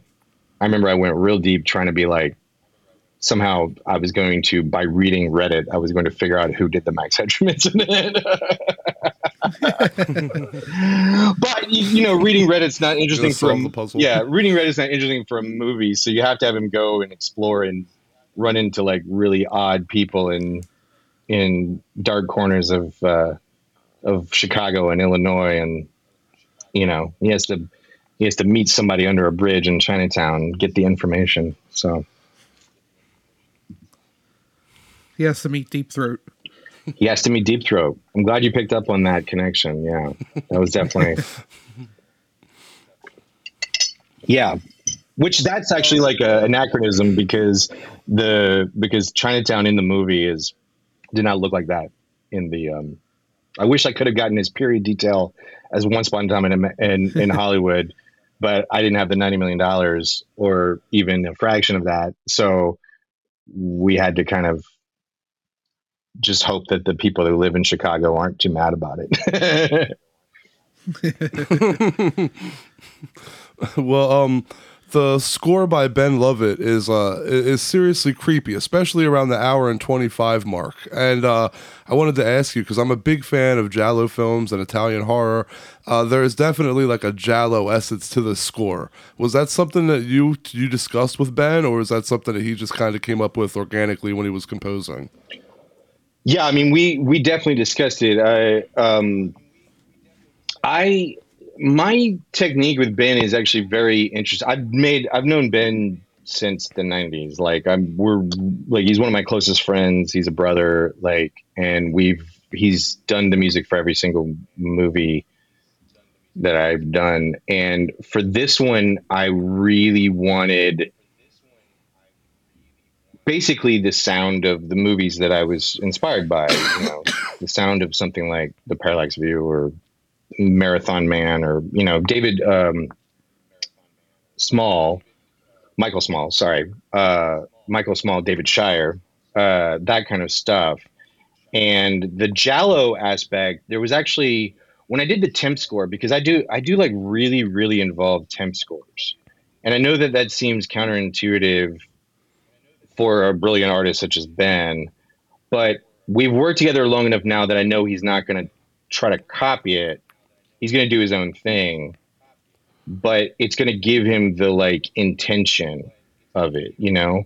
But one of the main things we discuss pretty early on is with everything that we've done together, we always try to do something completely different and tackle a new style of music. And like, so for our movie, This Synchronicity, that was, you know, we did all synth stuff, and he ended up, you know, that had a lot of like Blade Runner influence in it. And he ended up going, you know, because he's in Asheville, and that's where Moog is. And so he ended up going there and like, you know, working with them and using some of their synthesizers to create this like synthesized score for the movie. You know, we did another movie where it was like, it had a more kind of a Western vibe to it, and he used like old instruments. I know that for a movie like Chris Allender's The Old Ways, like the kind of things he does. So he's really brilliant in that way. So I sort of like used a lot of like Goblin and Michael Small and David Shire, and I really like, there's like the proggy aspect of Jello music that's like I love, right?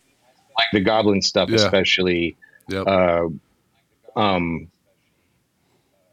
they did Deep Red, right? Yeah, right. Yeah, yeah. Yeah. That was a big cue. Yep. That was a Yeah, big definitely. cue for one section that I was like, this is something like in this, you know, the dun, dun, dun, dun, dun, dun, dun, dun, dun, dun, dun, dun. And there's that. I mean, Oh yeah. Jallo is also just to digress a second. The Jallo is a very influential aspect of this. I should have mentioned that because Giallo and the conspiracy thrillers I was talking about, the 70s, are like actually very intertwined. You know, I mean, something like, you know, Bird with the Crystal Plumage, kind of, or even Deep Red even more so because he's not a detective. He's not like the idea of someone who's not law enforcement or anything, like going deep on a mystery. I mean, you could even argue that something like Deep Red Yeah. is a conspiracy thriller. You know what I mean? Like it has a lot of the same functions and stuff, Yeah. except it has Yeah. one of the Absolutely. scariest sequences I've ever seen in a movie. Um, and I don't scare easy, guys. I'm just telling you right now. And I don't even need weed to say that. I like do not.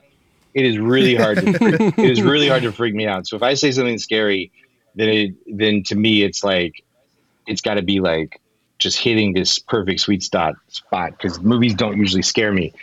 Um, but yeah, like Ben Lovett is brilliant, and I was sort of developing this sound with him that was antiquated. You know, didn't have that. You know, we also kind of want to do stuff that's like forms that you don't hear as much in scores anymore. You know, I mean, it's like that thing where it just felt like everybody just only listened to John Carpenter for like, you know, 5 years of just like movies where I'm just like, well, don't you guys, there's other kinds of music, you know what I mean, that can tell a story. And it's been really nice to see the response to the music in this movie because I think Ben did such a good job. And like the fact that people like it, even though it's not something that you're used to, I think that the fact that it's not silly, you know, I mean, one of the things that Ben did bring to it was the horns in it, you know, the idea of that sort of jazz inflection in it was definitely like me sort of saying like, here are the main influences. Here is the like the vibe of this. Um, then he would kind of like develop his own thing, and he even did this great thing where we talked a lot about this early on, which is like, how do we imitate the sound of like this movie is a very analog movie, right? It has a very kind of tape. It's very focused on this sort of like retro technology because even though the movie set in 99, the movie is retro for 99, right? Like it's in 1999, Right. the Right. equipment the main character is using in the movie was already way outdated by 1999. And Ben actually did this thing where he took Correct. all of the individual parts of the score and he recorded them out to a VHS deck, like a high end VHS deck, and then used those to reassemble the pieces. So he Oh wow. filtered it through. That's Yeah, pretty so he cool. made it. So he made what doing something in Pro Tools, but he had an analog intermediary process that was really fascinating. He has this. He would send me these little like videos of like the the tape on magnetic reels and everything like as he was recording he tried all these different things to sort of combine this stuff and then sort of bringing in this horn aspect was great. I think one of the greatest most underrated scores of all time, which does sound like a Jallo score. It's not a Jallo movie technically, but it's have you guys ever heard the score for Death Wish 2? I've never listened to just the score, but I'm familiar with the movie. I mean, the music is awesome. It's a little harder to find because it's not a popular score, but you can find it on YouTube or whatever. But that score is chef's kiss. It's so good. It's so weird. It's so dark and scary. It's not like anything you imagine. So that was a huge influence too. But yeah, the Jallo aspect, the jazzy kind of. I mean, I don't really like to use the term jazz because I don't really think of it as jazz, but it has like more of a jazz influence. But that's the same kind of thing that like something like David Shire or Michael Small had when they were making movies like, you know, Marathon Man or Parallax View or Clute. Clute probably is the biggest influence. You guys seen Clute? Clute is like, I would call it like, in the same way that De Palma and De Palma was kind of doing American Giallo, which I always sort of think of like his sort of thrillers as being like American Giallo. Yeah, Like I definitely. feel like Pakula definitely was taking stuff from Argento and Fulci and those guys, and like and and with something like Clute, especially because that movie isn't really about anything particularly scary, but is one of the most sort of haunting and unsettling movies you could watch. And the score is absolutely brilliant. If you do not have this score, I highly recommend it. Um, Especially when you get on vinyl, because these scores, especially like if you're listening to Goblin, it always sounds better on vinyl. You know what I mean? Like, and I'm not a vinyl purist, but Goblin on vinyl is the way to go, because it just there's like it's the same thing as having like the grain of the film that they use for Suspiria. It's like you want that sound, and there's a great Mondo release of Suspiria soundtrack. If you don't have it, highly recommend that too. Oh yeah, the Suspiria soundtrack's yeah. amazing. Yeah, that one's amazing. But Ben's brilliant, and he's so smart about ways to make the music a character in and of itself, and that's in the sense that like there's voices. The voice aspect of it was something we talked a lot about, because that and the way that he used the voice of the la la la, like it corresponded to what was going on with the main character, whether it was the missing women he was investigating or his missing wife that he was lamenting and also investigating. And there are even sections of the movie where it feels like this sort of present feminine voice is actually like conversing with him and following him around and like haunting him. There's even this great shot in the movie. Great shot. It sounds so arrogant. Like I have this great shot in my own movie. No, but I mean it's great because of what Ben did, which was that Harry walks up. He's searching the archive. It's like kind of like a very Giallo inspired sequence in the movie. It's like the one Giallo inspired sequence where he's sort of like searching the library for this noise that he keeps hearing, and he walks up and he looks down the row of the archive, these row of stacks, these shelves, and the way that Ben recorded the music and the way he timed it, it sounds like he looks down the way and you hear la la la, and it's very faint, but it's like it feels like it's speaking to him and calling him like a siren, I don't know. He's just a genius, and that's all he does is just he sits in Asheville and he makes brilliant music for all these movies. And if the people listening aren't familiar with his music, I highly recommend just searching for him. It may take a second because there's a guy from Mumford and Sons, I think one of these bands is named Ben Levitt, who's around the same age as Ben, who also has like a beard and like the same general look as him, like good looking dude from like from the South. And like, but Ben's music scores for like stuff like his score for The Ritual is really good. And one of my favorite scores he did, like one of my top scores, is I Trap the Devil. Are you guys familiar with that movie? Oh yeah. Yeah. I Trap the Devil score is awesome. And that's really interesting too, because that was a score he did very quickly, and but it was like, there was just some pieces in that I just fucking love.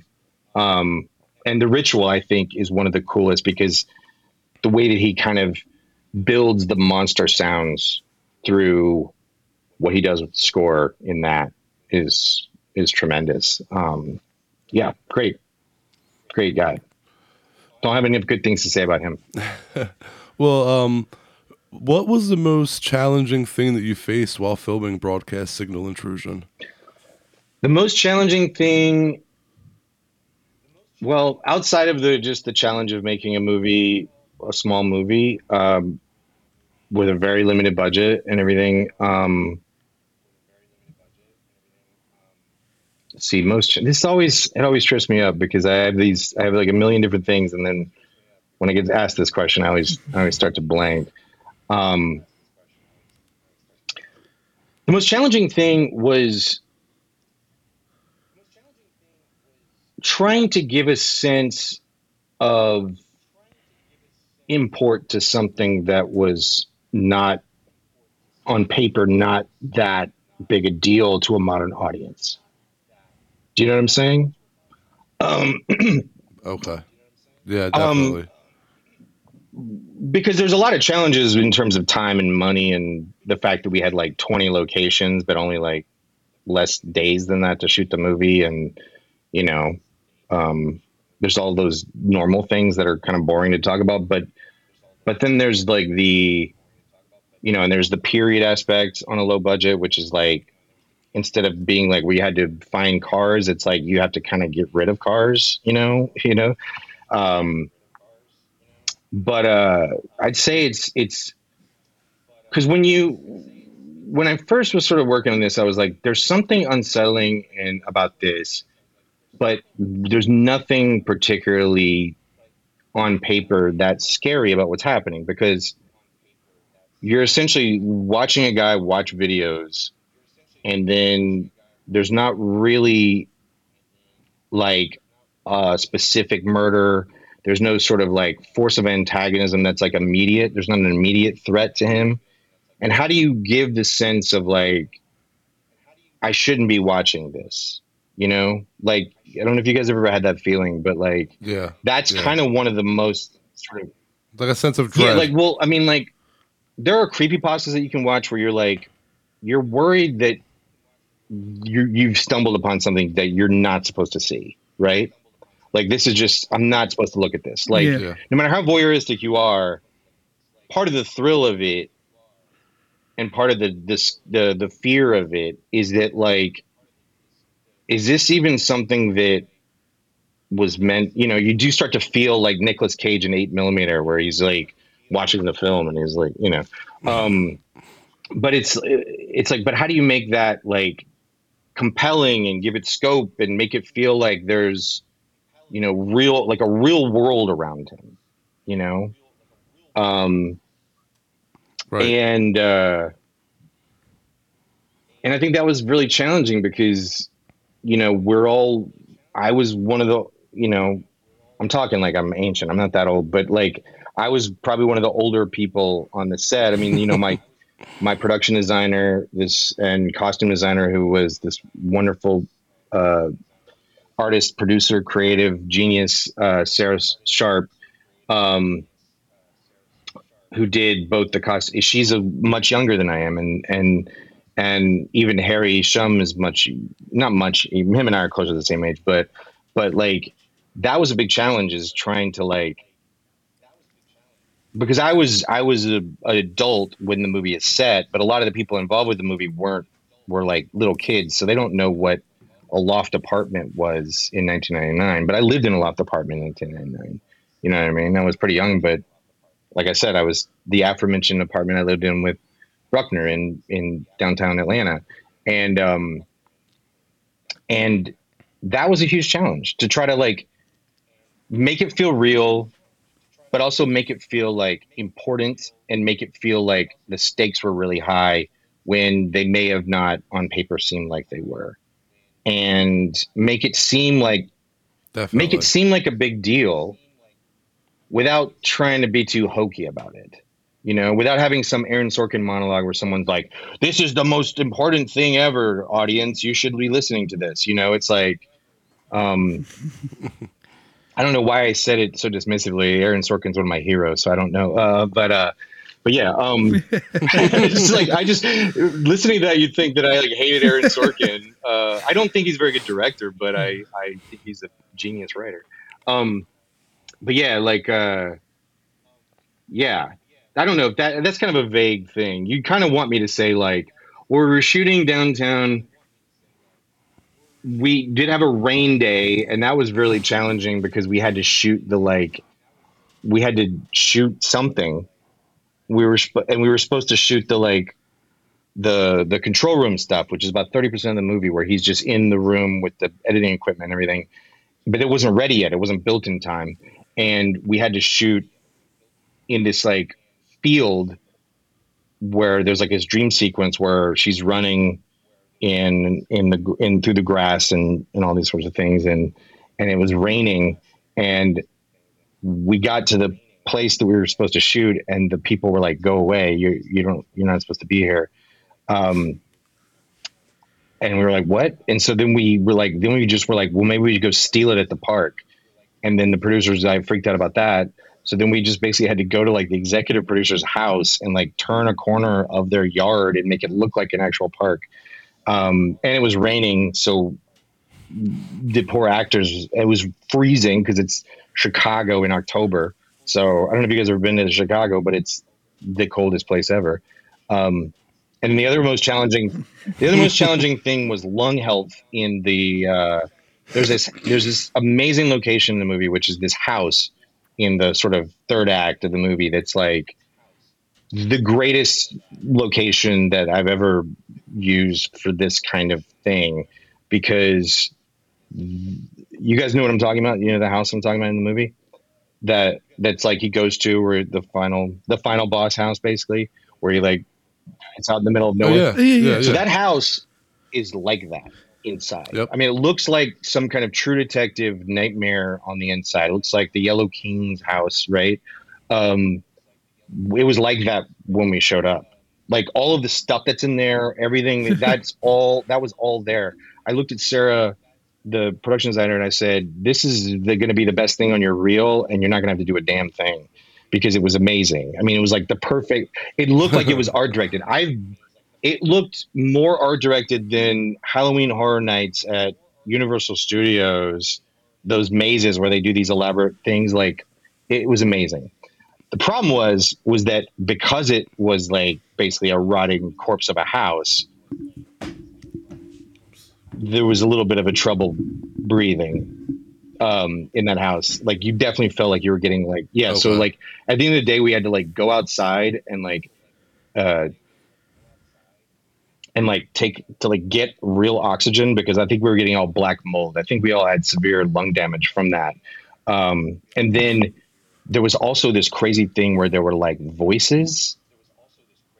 I don't know if it was just because I was wearing headphones, to listen to the sound or whatever. But and I'm not a superstitious person. I don't really even believe in ghosts. But I was hearing these voices, and I kept running outside to like and I told the AD, I was like, tell them to shut up outside. You know, the rest of the crew outside, and they were like, nobody's out there, nobody's talking. And I was like, what are you talking? And then I went out there, I was like convinced, and I was like, what the fuck?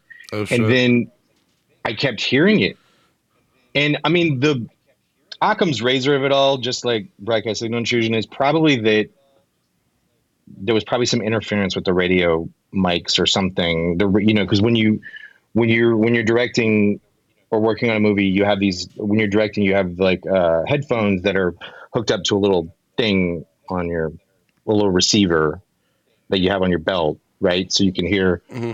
what the sound guy is getting, the sound mix. So it may have been that, but it also could have been the years and years. I mean, what was underneath those old antique radios and weird oddities? Like, was it Grey Gardens? It was like a Grey Gardens house, and it was like, what is in there? Maybe there are people in the walls. I don't know. I'm not a superstitious person. I don't necessarily believe in the supernatural, but that tested my limits of my skepticism for sure. Oh wow. Well, I wanted to ask you. So especially a specific scene that you had mentioned earlier where there's a bot on the ground, but really throughout the whole film, due to the bot aspect, I feel that there's a Halloween feel to the film. Was that done on purpose, or is that just, me looking too much into it, bots and bots? You mean Halloween 3? Or Yeah, Halloween 3. Yeah, the way that there was the bots on Halloween 3. okay, I thought you said yeah, I thought you said Halloween. Oh no. Well, I'll tell you. It's funny you mentioned that, because Halloween 3 is my Halloween movie. It's not. I mean, I'm not saying it's the best one, but it's my That's John right it's my here. yearly. Uh, like every Halloween I watch it. It's like my tradition, and that's like fucking. That's one of my favorite movies. I love that movie. But yeah, there's I'm sure, because of the amount of times I've seen that movie and how much I love it, I'm sure that snuck in there somewhere. But like I was talking earlier about James Swanson, the robot aspect is actually something that develops, where he starts as like just a person in a mask. Then he actually performed as a robot because he's so good. It actually looks like it's hard to distinguish what he's doing from the animatronics.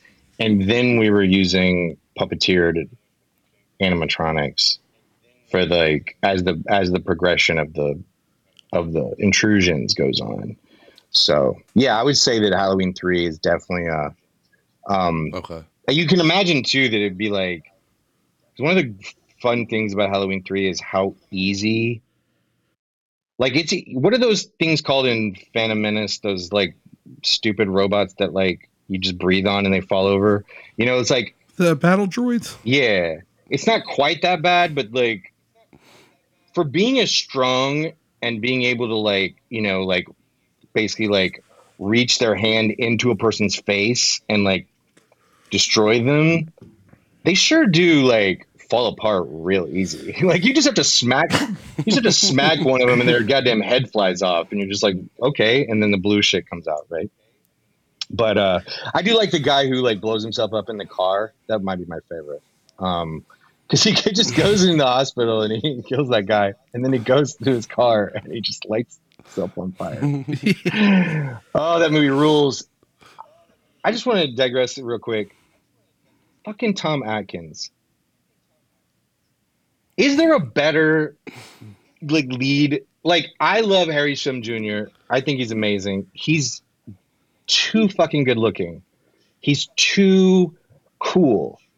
Tom Atkins is like so perfect as this just it's so weird. He's like this ladies man, but there's like nothing about them that if you just were to explain him to somebody, he's got pockmarks and he's kind of bloated and he drinks all the time and he's a little bit predatory. But god damn it, do I just want to like hang out with that dude in movies like forever. Like him during the fog, like Halloween 3, Night of the Creeps kind of Night of the Creeps. Yeah, Night of the Creeps era, like that shit is just like nothing better. I'm sorry, I didn't mean to like go off topic, but I just Oh, no, you're fine. We absolutely love Tom Atkins. What do you think is your Tom favorite? Atkins fucks. Yeah, Tom Atkins fucks. For me it's Halloween 3 because Tom Atkins literally fucks in that movie a whole lot. Because even the women in the movie even the people in the movie he doesn't fuck, like want him to fuck them, right? Like they all want like the true. He doesn't even fuck the most attractive. I think that the person who works in the woman who works in the lab, she's the most attractive. I think she's even more attractive than the woman he ends up hanging out with. I'm forgetting the actress's name, but the woman who works in the lab is just like, when are you gonna fuck me, Tom Atkins? He's just like, I'll get to it, I'll get to it. Don't worry, Halloween 3 is my favorite Tom Atkins movie. Yeah. There's the only person that competes with Tom Atkins in that era is Stacy Keach in that era. Because Road Games Stacy Keach is definitely in the Tom Atkins school of like unlikely Lothario, like sex machine, like guy you just want to like smoke lots of cigarettes and drink beer with, get high and reminisce, Love those guys. I gotta ask about so the movie's all about searching for closure. So is it a conscious choice to make the ending so ambiguous just to mess with us all?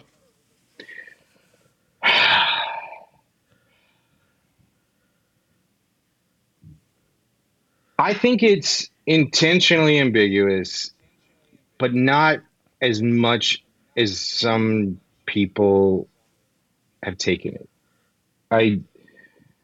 I feel like there's a lot more clues in the movie. I feel like multiple viewings, if one were so inclined, would be rewarding because I don't think it would be as ambiguous. But I also think you're talking about an unsolved mystery, and if you're familiar with the paranoid conspiracy, I'm not big on ambiguity for ambiguity's sake. But it's a subjective movie, and the idea that there's also this aspect too that I find really is kind of like a catch-22 with these kind of movies is that the reveal is always a letdown, right?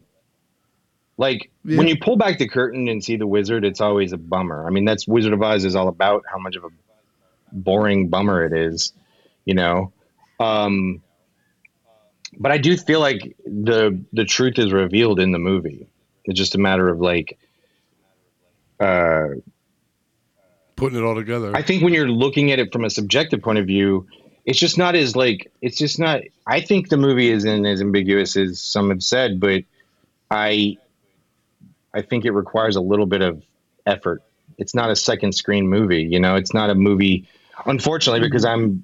I'm maybe beyond, after my time, the kind of movies I like where you know it's not a movie you can be texting with someone or on social media when you're watching it because there's a lot of visual clues that are there that are that too tell you exactly what's going on in the movie, but we've become a little bit more literal. I feel like movies in general are a little bit more literal.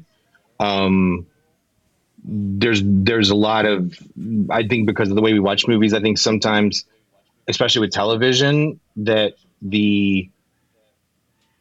the literalness of the thing is the most important thing more than the acting or the directing or the storytelling is like the what is the tell me without any kind of mystery or anything whatsoever what is the answer to this question, tell me very specifically what all this stuff is.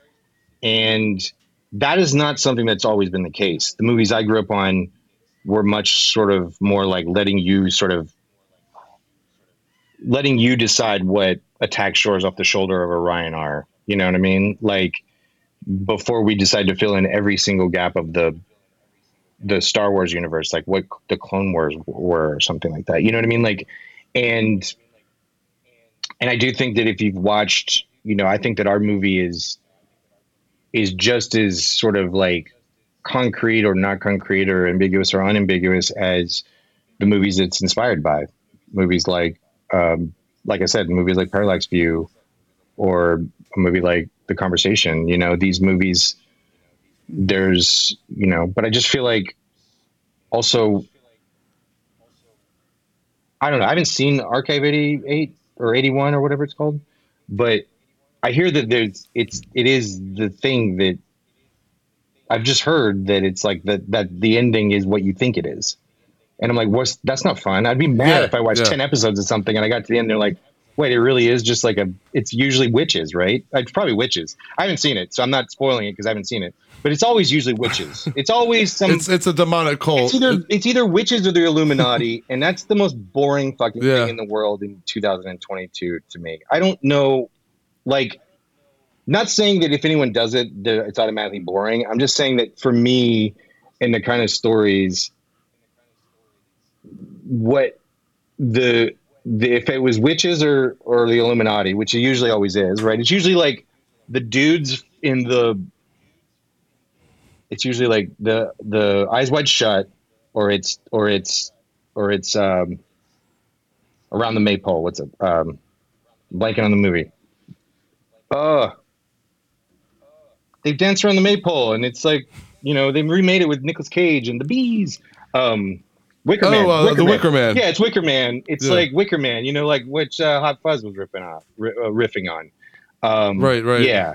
So I wasn't. I didn't really. I had no intention of pissing people off, but I do feel like if that kind of having to do a little bit of work is enjoyable to you, or if you like the idea of, I don't know. I mean, I should ask you guys, what was, I guess we would spoil the movie if we did this, but I guess I'm just, It's fine. We end up spoiling everything on accident the anyway. problem that I run into with this is that I keep having this conversation, but it's always in situations like these where I can't really talk about the ending of the movie. Yeah. So I'd never really gotten a sense of like, what is it that's so frustrating for some people, because I mean, a lot of people really, really like the ending. There's a lot of people, the people who like it, like really like it, like think it's like the greatest. Like us, like John and I. Well, that's good. I like that. I thought I was going to get 100% closure, and then I didn't. It was well done. Yeah, And I feel that in order to understand the movie, you really have to understand Jacob's psychology and get inside his head. If you understand how he's functioning, you will understand the movie better. You mean, yeah, and I think it's a little bit more of a, maybe things aren't as complicated as they seem, but I kind of look at it like Big Trouble in Little China. That movie has a lot of ambiguity at the end because if you've seen it, I'm assuming you guys have seen that movie. One of my favorites. We love Carpenter. Yeah. The monster is in the back of his semi truck at the end of the movie. Does the monster get him? What happens? Does Jack Burton die in the next scene after the credits roll? I don't know. You don't know. It's left open to the viewer. So that was a joke, by the way. I don't know. You guys are very stone faced. So, keyword stoned. Yeah. Yeah. I mean, I think that Broadcast is a great movie for being high.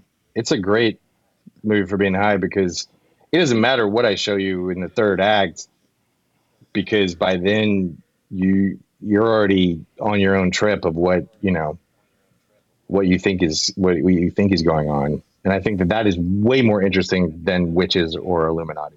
It is 100%. The intrusions are kind of like a way for James to kind of escape his grief, and that's the thing. He gets sucked into the conspiracy world.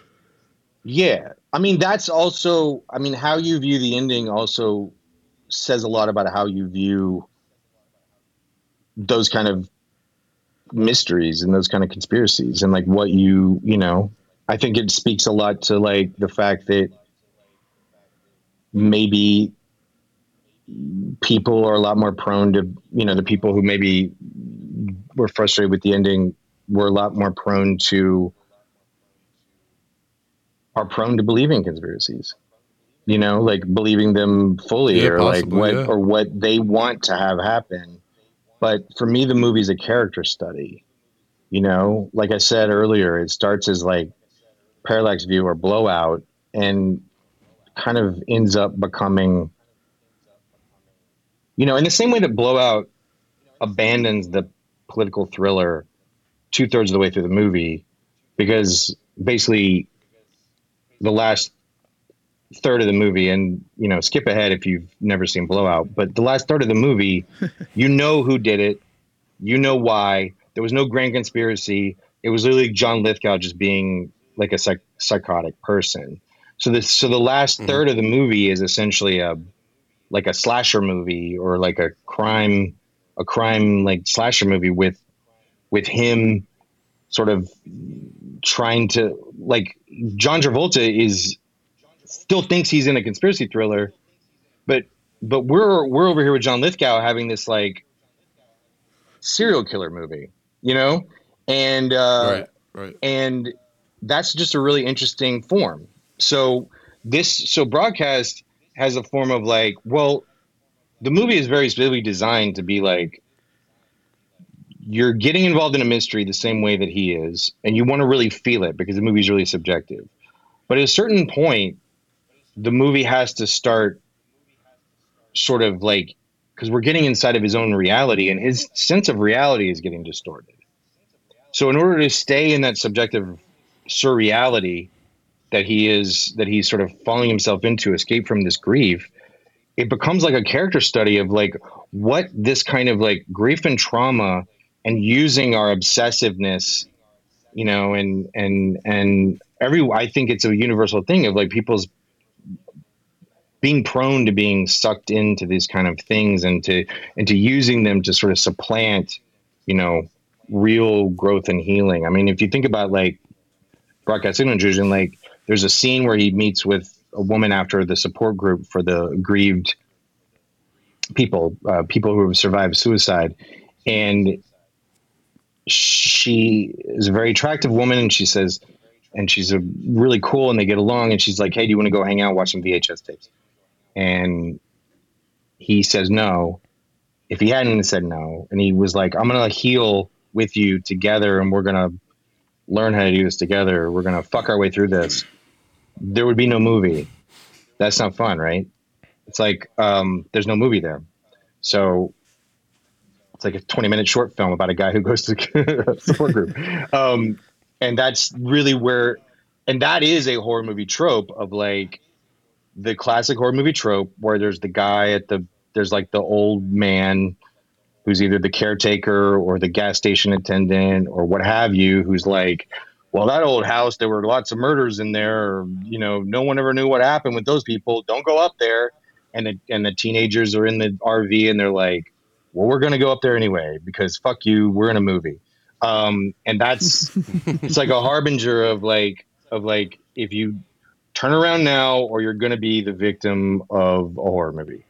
And that is essentially what happens in this movie, except the further we go into the horror of it, the further inside of his own psyche we go. You know what I mean?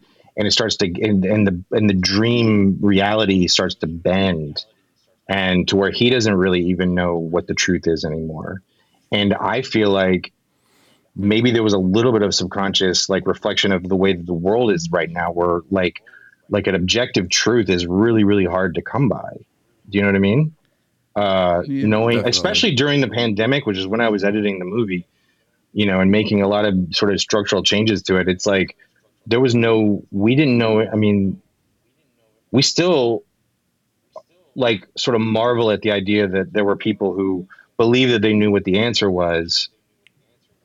We were still wiping down our takeout cartons. You know what I mean? Like, and that was just, it's like, that just proved not to be a thing. That because we were convinced that there was like a 50% chance you're going to get COVID if you did that. So, and just with everything in social media and like the differences of, and the polarization and everything like that, even just knowing what like base reality is, has become really, really difficult. And that made its way into the movie. And I think that is part of like the updating of that form. And I think that may just be too frustrating, because you just want to watch Ted Lasso, which I totally get. You know what I mean? Like, Jason Sudeikis is great. The other thing about movies now is it, like, when you guys were growing up and when I was growing up, to like something like horror movies, it was a specific kind of person who chose to do that, right? Like it was a niche thing, and it was like, if your thing was if your thing was like Mike Nichols movies, you probably weren't seeking out like midnight screenings of Sam Raimi movies, or Last House on the Left was not your movie if like Kramer versus Kramer was your other favorite movie. You know what I mean? Like, but now it feels like there's a little bit more of this need for every movie to be for everybody. Whereas like, Definitely. there are certain kinds of movie that are just for certain people. And I think that's okay.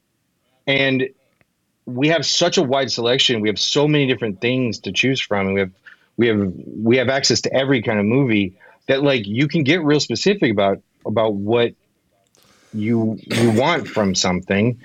And the idea that like a movie like Broadcast Signal Intrusion, or a movie like Titan, for example, the idea that that movie would have to like be for everybody, and that like people were going to judge it as if like this movie should be like for me, like every other movie is for me. But Titan 10, 15 years ago would have been a movie you'd have to go seek out. I'd have to go to like, if I was in New York, I'd have to go to like the Angelica, or like in LA, I'd have to go to like, the Landmark or something, or the New Art, to watch this. Like when I went to New Art to see Antichrist, that's not a movie for everybody. But because of this sort of Definitely not. But because everything kind of comes through the same box now, there is a feeling that everything has to be the same.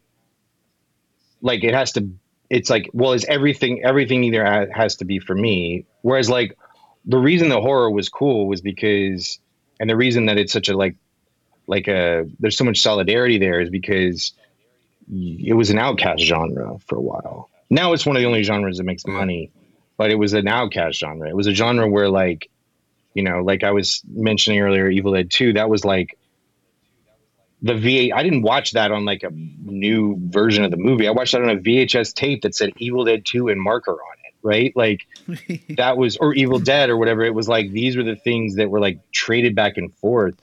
And it was something that was like, oh my God, you got to see this. But you're not going to give it to the guy who just wants Burt Reynolds. You know what I mean? Although I'm the guy who wants Right. both. I'm the guy who wants all these things, but I'm not everybody. And I think that if Broadcast and Intrusion works for you, then that's dope.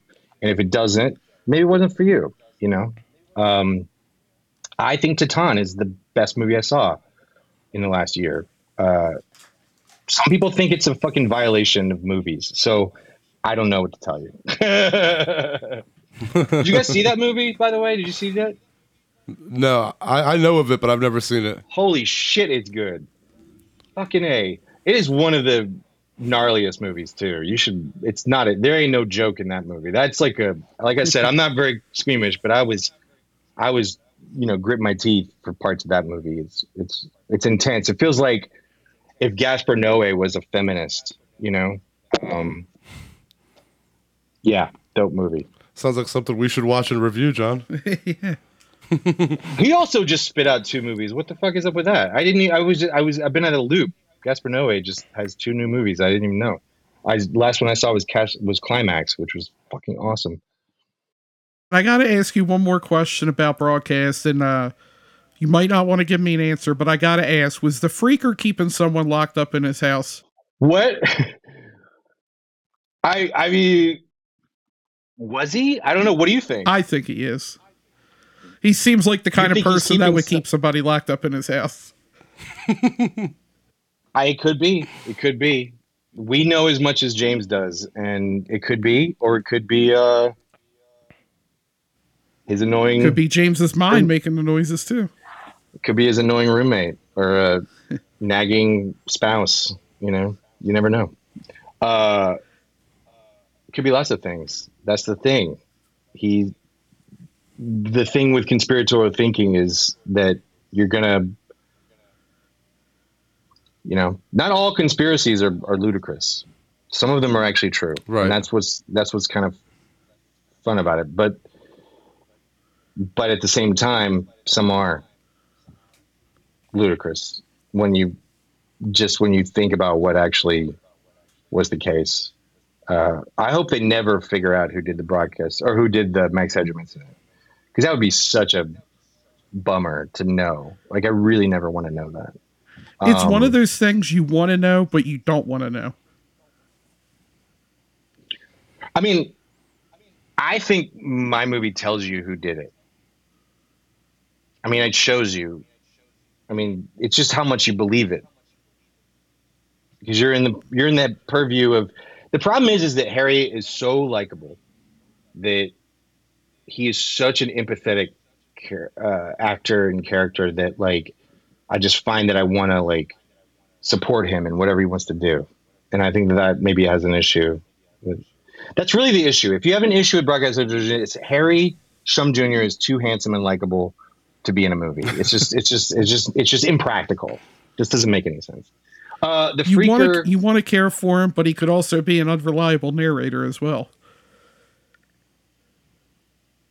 Yes, for sure. I'll just have to leave that up to that is one aspect of the Freaker having someone locked in his upstairs is a really interesting idea. I may or may not have already thought about that, but yeah. And I know you have Night Sky coming up. Do you have any other projects coming up as well? Just that. I mean, I have a lot of other stuff I'm working on, but nothing really super concrete at this moment. But yeah, I don't know. And, it's a weird time. And where can people keep up with you on social media to keep up with your projects? I'm not really. I mean, I have accounts, but I'm not really that. I mean, I think there's. I don't know. I'm not very active on it. I'm not very active on the old social media. It's but now that Elon bought it, Twitter, I'm all about it. No, I'm just kidding. Well, I don't know. Today there was news that he might not be buying Oh it. yeah. No, I That don't the know. buy was on hold or something. I'm just joking. I have no opinion on that whatsoever. But yeah, I wish I could say, yeah, you can find me at Jacob Gentry, or you can, because you can. I just don't. I'm not on there. But yeah, my handles are all the. It's like the And longest anyone's ever took to answer that question is what I just did. I'm sorry. no, I can't remember who it was, but somebody else kind of like gave an even longer winded answer to kind of along the same line. Say, I'm not really on social media. What do they say? What do they say? I need another thing to say. I always forget to like lock down a scripted kind of thing to say. Um, They just say we're not big on social media. If you're good on Google, you can find anything about anybody. I mean, you guys got my email address. You guys contacted me. It's not like I gave you my info. Unless there's like a patient zero for like the like horror community, like giving everybody, my email. No, yeah. Well, I mean, hopefully if anybody's listening to this point, they're like well deep into that kush. So they're just blind as fuck right now, like just They're too far gone. Even if you had social media handles, they'll forget them. Yeah, I mean, you think someone's gonna put the joint down, take out a pen, and write out like my fucking no shit? That's also a bummer. I'm so glad that like Steven Spielberg doesn't have, or James Cameron doesn't tweet, because that would be fucking the worst to like know what he had for breakfast. I don't know. They're like too far above that. I know. I don't want to know what James Cameron thinks about Amber Heard and Johnny Depp's trial. Like, I don't fucking care. Yeah, right. I don't want to know what anybody I respect. Huh? I said, right. I agree with you. Yeah, it's like, because I was thinking about it. I said it to my friend the other day. I was like, man, William Goldman would have been insufferable on Twitter. And then that made me started thinking, I'm like, man, I'm so glad that like William Friedkin, I guess William Friedkin does tweet, doesn't he? The only person I would say is an exception to this social media rule is when I've actually seen in like articles like collecting it all is Paul Schrader. I am very glad he is on social media, but that's all his social media is on brand, I think. Like his social media accounts are chef's kiss. You guys like Paul Schrader? Paul Schrader fans? Oh yeah. Yeah, his Facebook. You ever seen like some of his Facebook posts? Incredible. Yeah, absolutely fucking hilarious. I love it when people get old and DAFG. Or no, I didn't DGAF. Don't give a fuck. Oh yeah. Yeah, because that shit is tight when they do not give a fuck. Man, there's nothing better than a surly old Hollywood person just free from worrying about going full Brian Cox and just like, here's what I think about everybody I've ever worked with. We're big Brian Cox fans too. Yeah. He's incredible in everything. He's amazing. I don't think he's my favorite Hannibal Lecter, but he's definitely a lot higher up than I think most people would rank him. I think he's very high up. Yeah, absolutely. I think Manhunter in general is underrated.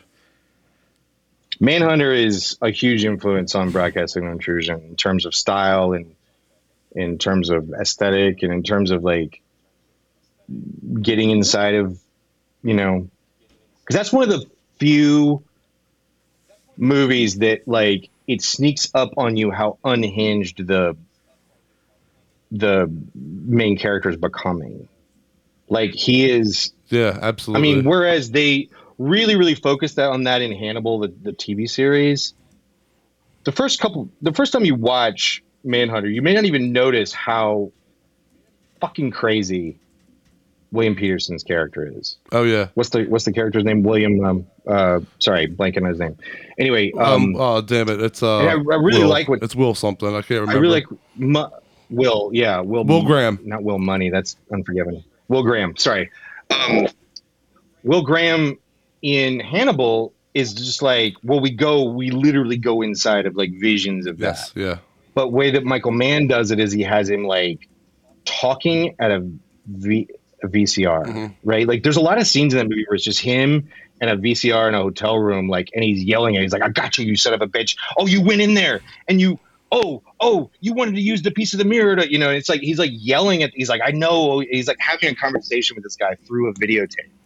And that is like, I don't know. I feel like that was actually like a huge inspiration for part of, for broadcast. That's awesome. Because that was something that, because nobody makes movies like Michael Mann, and to be able to make, you know, him like being a weirdo, like psychotic freak in front of a TV is pretty great.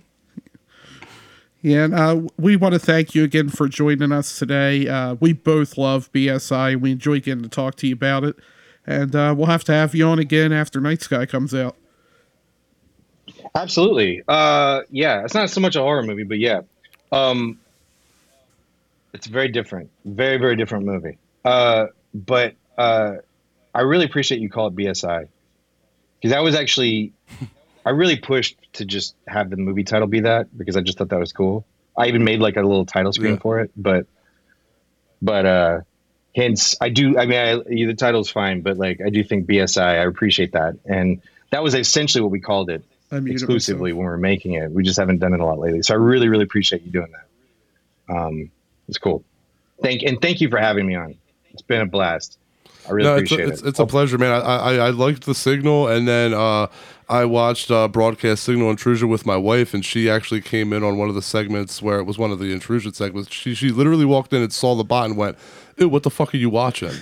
And I was like, you want me to rewind it? Come watch it with me. We watched it. It was good. I was like, I'm going to reach out to this guy. I don't know if it's availability, but this is a movie we would like to talk about. We like movies for the thinking man. If we don't, dumb movies are fun, but we like the movies that, yeah, we could sit around and have a cup of coffee with 5 people that watch that movie an hour from now, and we could have like a debate and a discussion about it. Those are the types of movies we like to talk about on this podcast. Yeah, and it's got a Alice in Wonderland vibe to it too. So it's kind of fun, even if you decide not to pay attention to the plot. Yeah, I think it's, you know, by design, like it's you kind of going down a wormhole, and there's things of visual and aesthetic like interest if you just kind of want to trip out on something, you know. That was, and it happens more frequently as it goes on, just like when you start getting high. Like if you were to just like really just start getting a good buzz on at the beginning, by the time you're just like seeing fucking double and like just, you know, out of your head, by the time you're really starting to like question your own reality, you know, like Ice Cube in Friday when he's like, do I still look high? You know, and he's like rubbing his shirt. By the time you get well into that, like tripping out, then I feel like there's some visual goodies for you. So I'm hoping that it'll be like a El Topo. I'm hoping that it'll be like a Holy Mountain or El Topo kind of thing, where like people, you know, they can, you know, maybe 20 years from now they'll like watch it at like midnight and like get really high and like trip out on it, you know, like 2001. That'd be awesome. You know, contemplate the universe. And contemplate the universe and like how fucking crazy psychotic the idea of a Max Headroom character is in the first place. But yeah. Yeah, right. Sally Sparks. You could write your own Sally Sparks show. Yeah. Anyway. All right. Thanks, guys. That'll be the spinoff. Yeah. Thanks a lot, man. Take care. All right. Peace. Peace.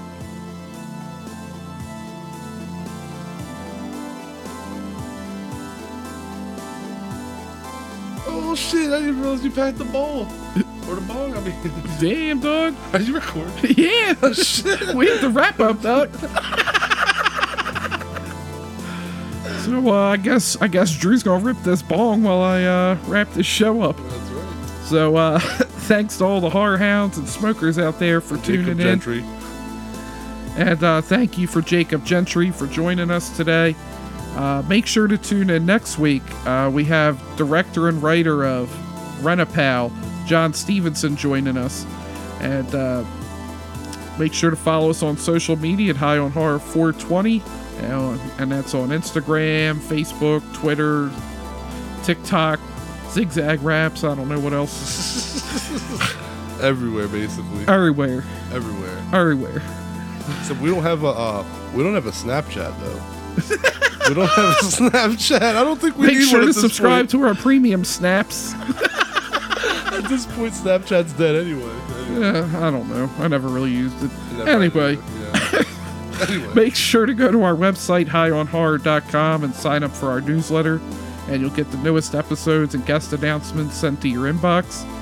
And you can also leave us a PPA question, Puff Puff Ass, there as well. And you can also email those to highonhorror420@gmail.com. And I guess that'll about wrap her up. Catch you later. Bye, everybody.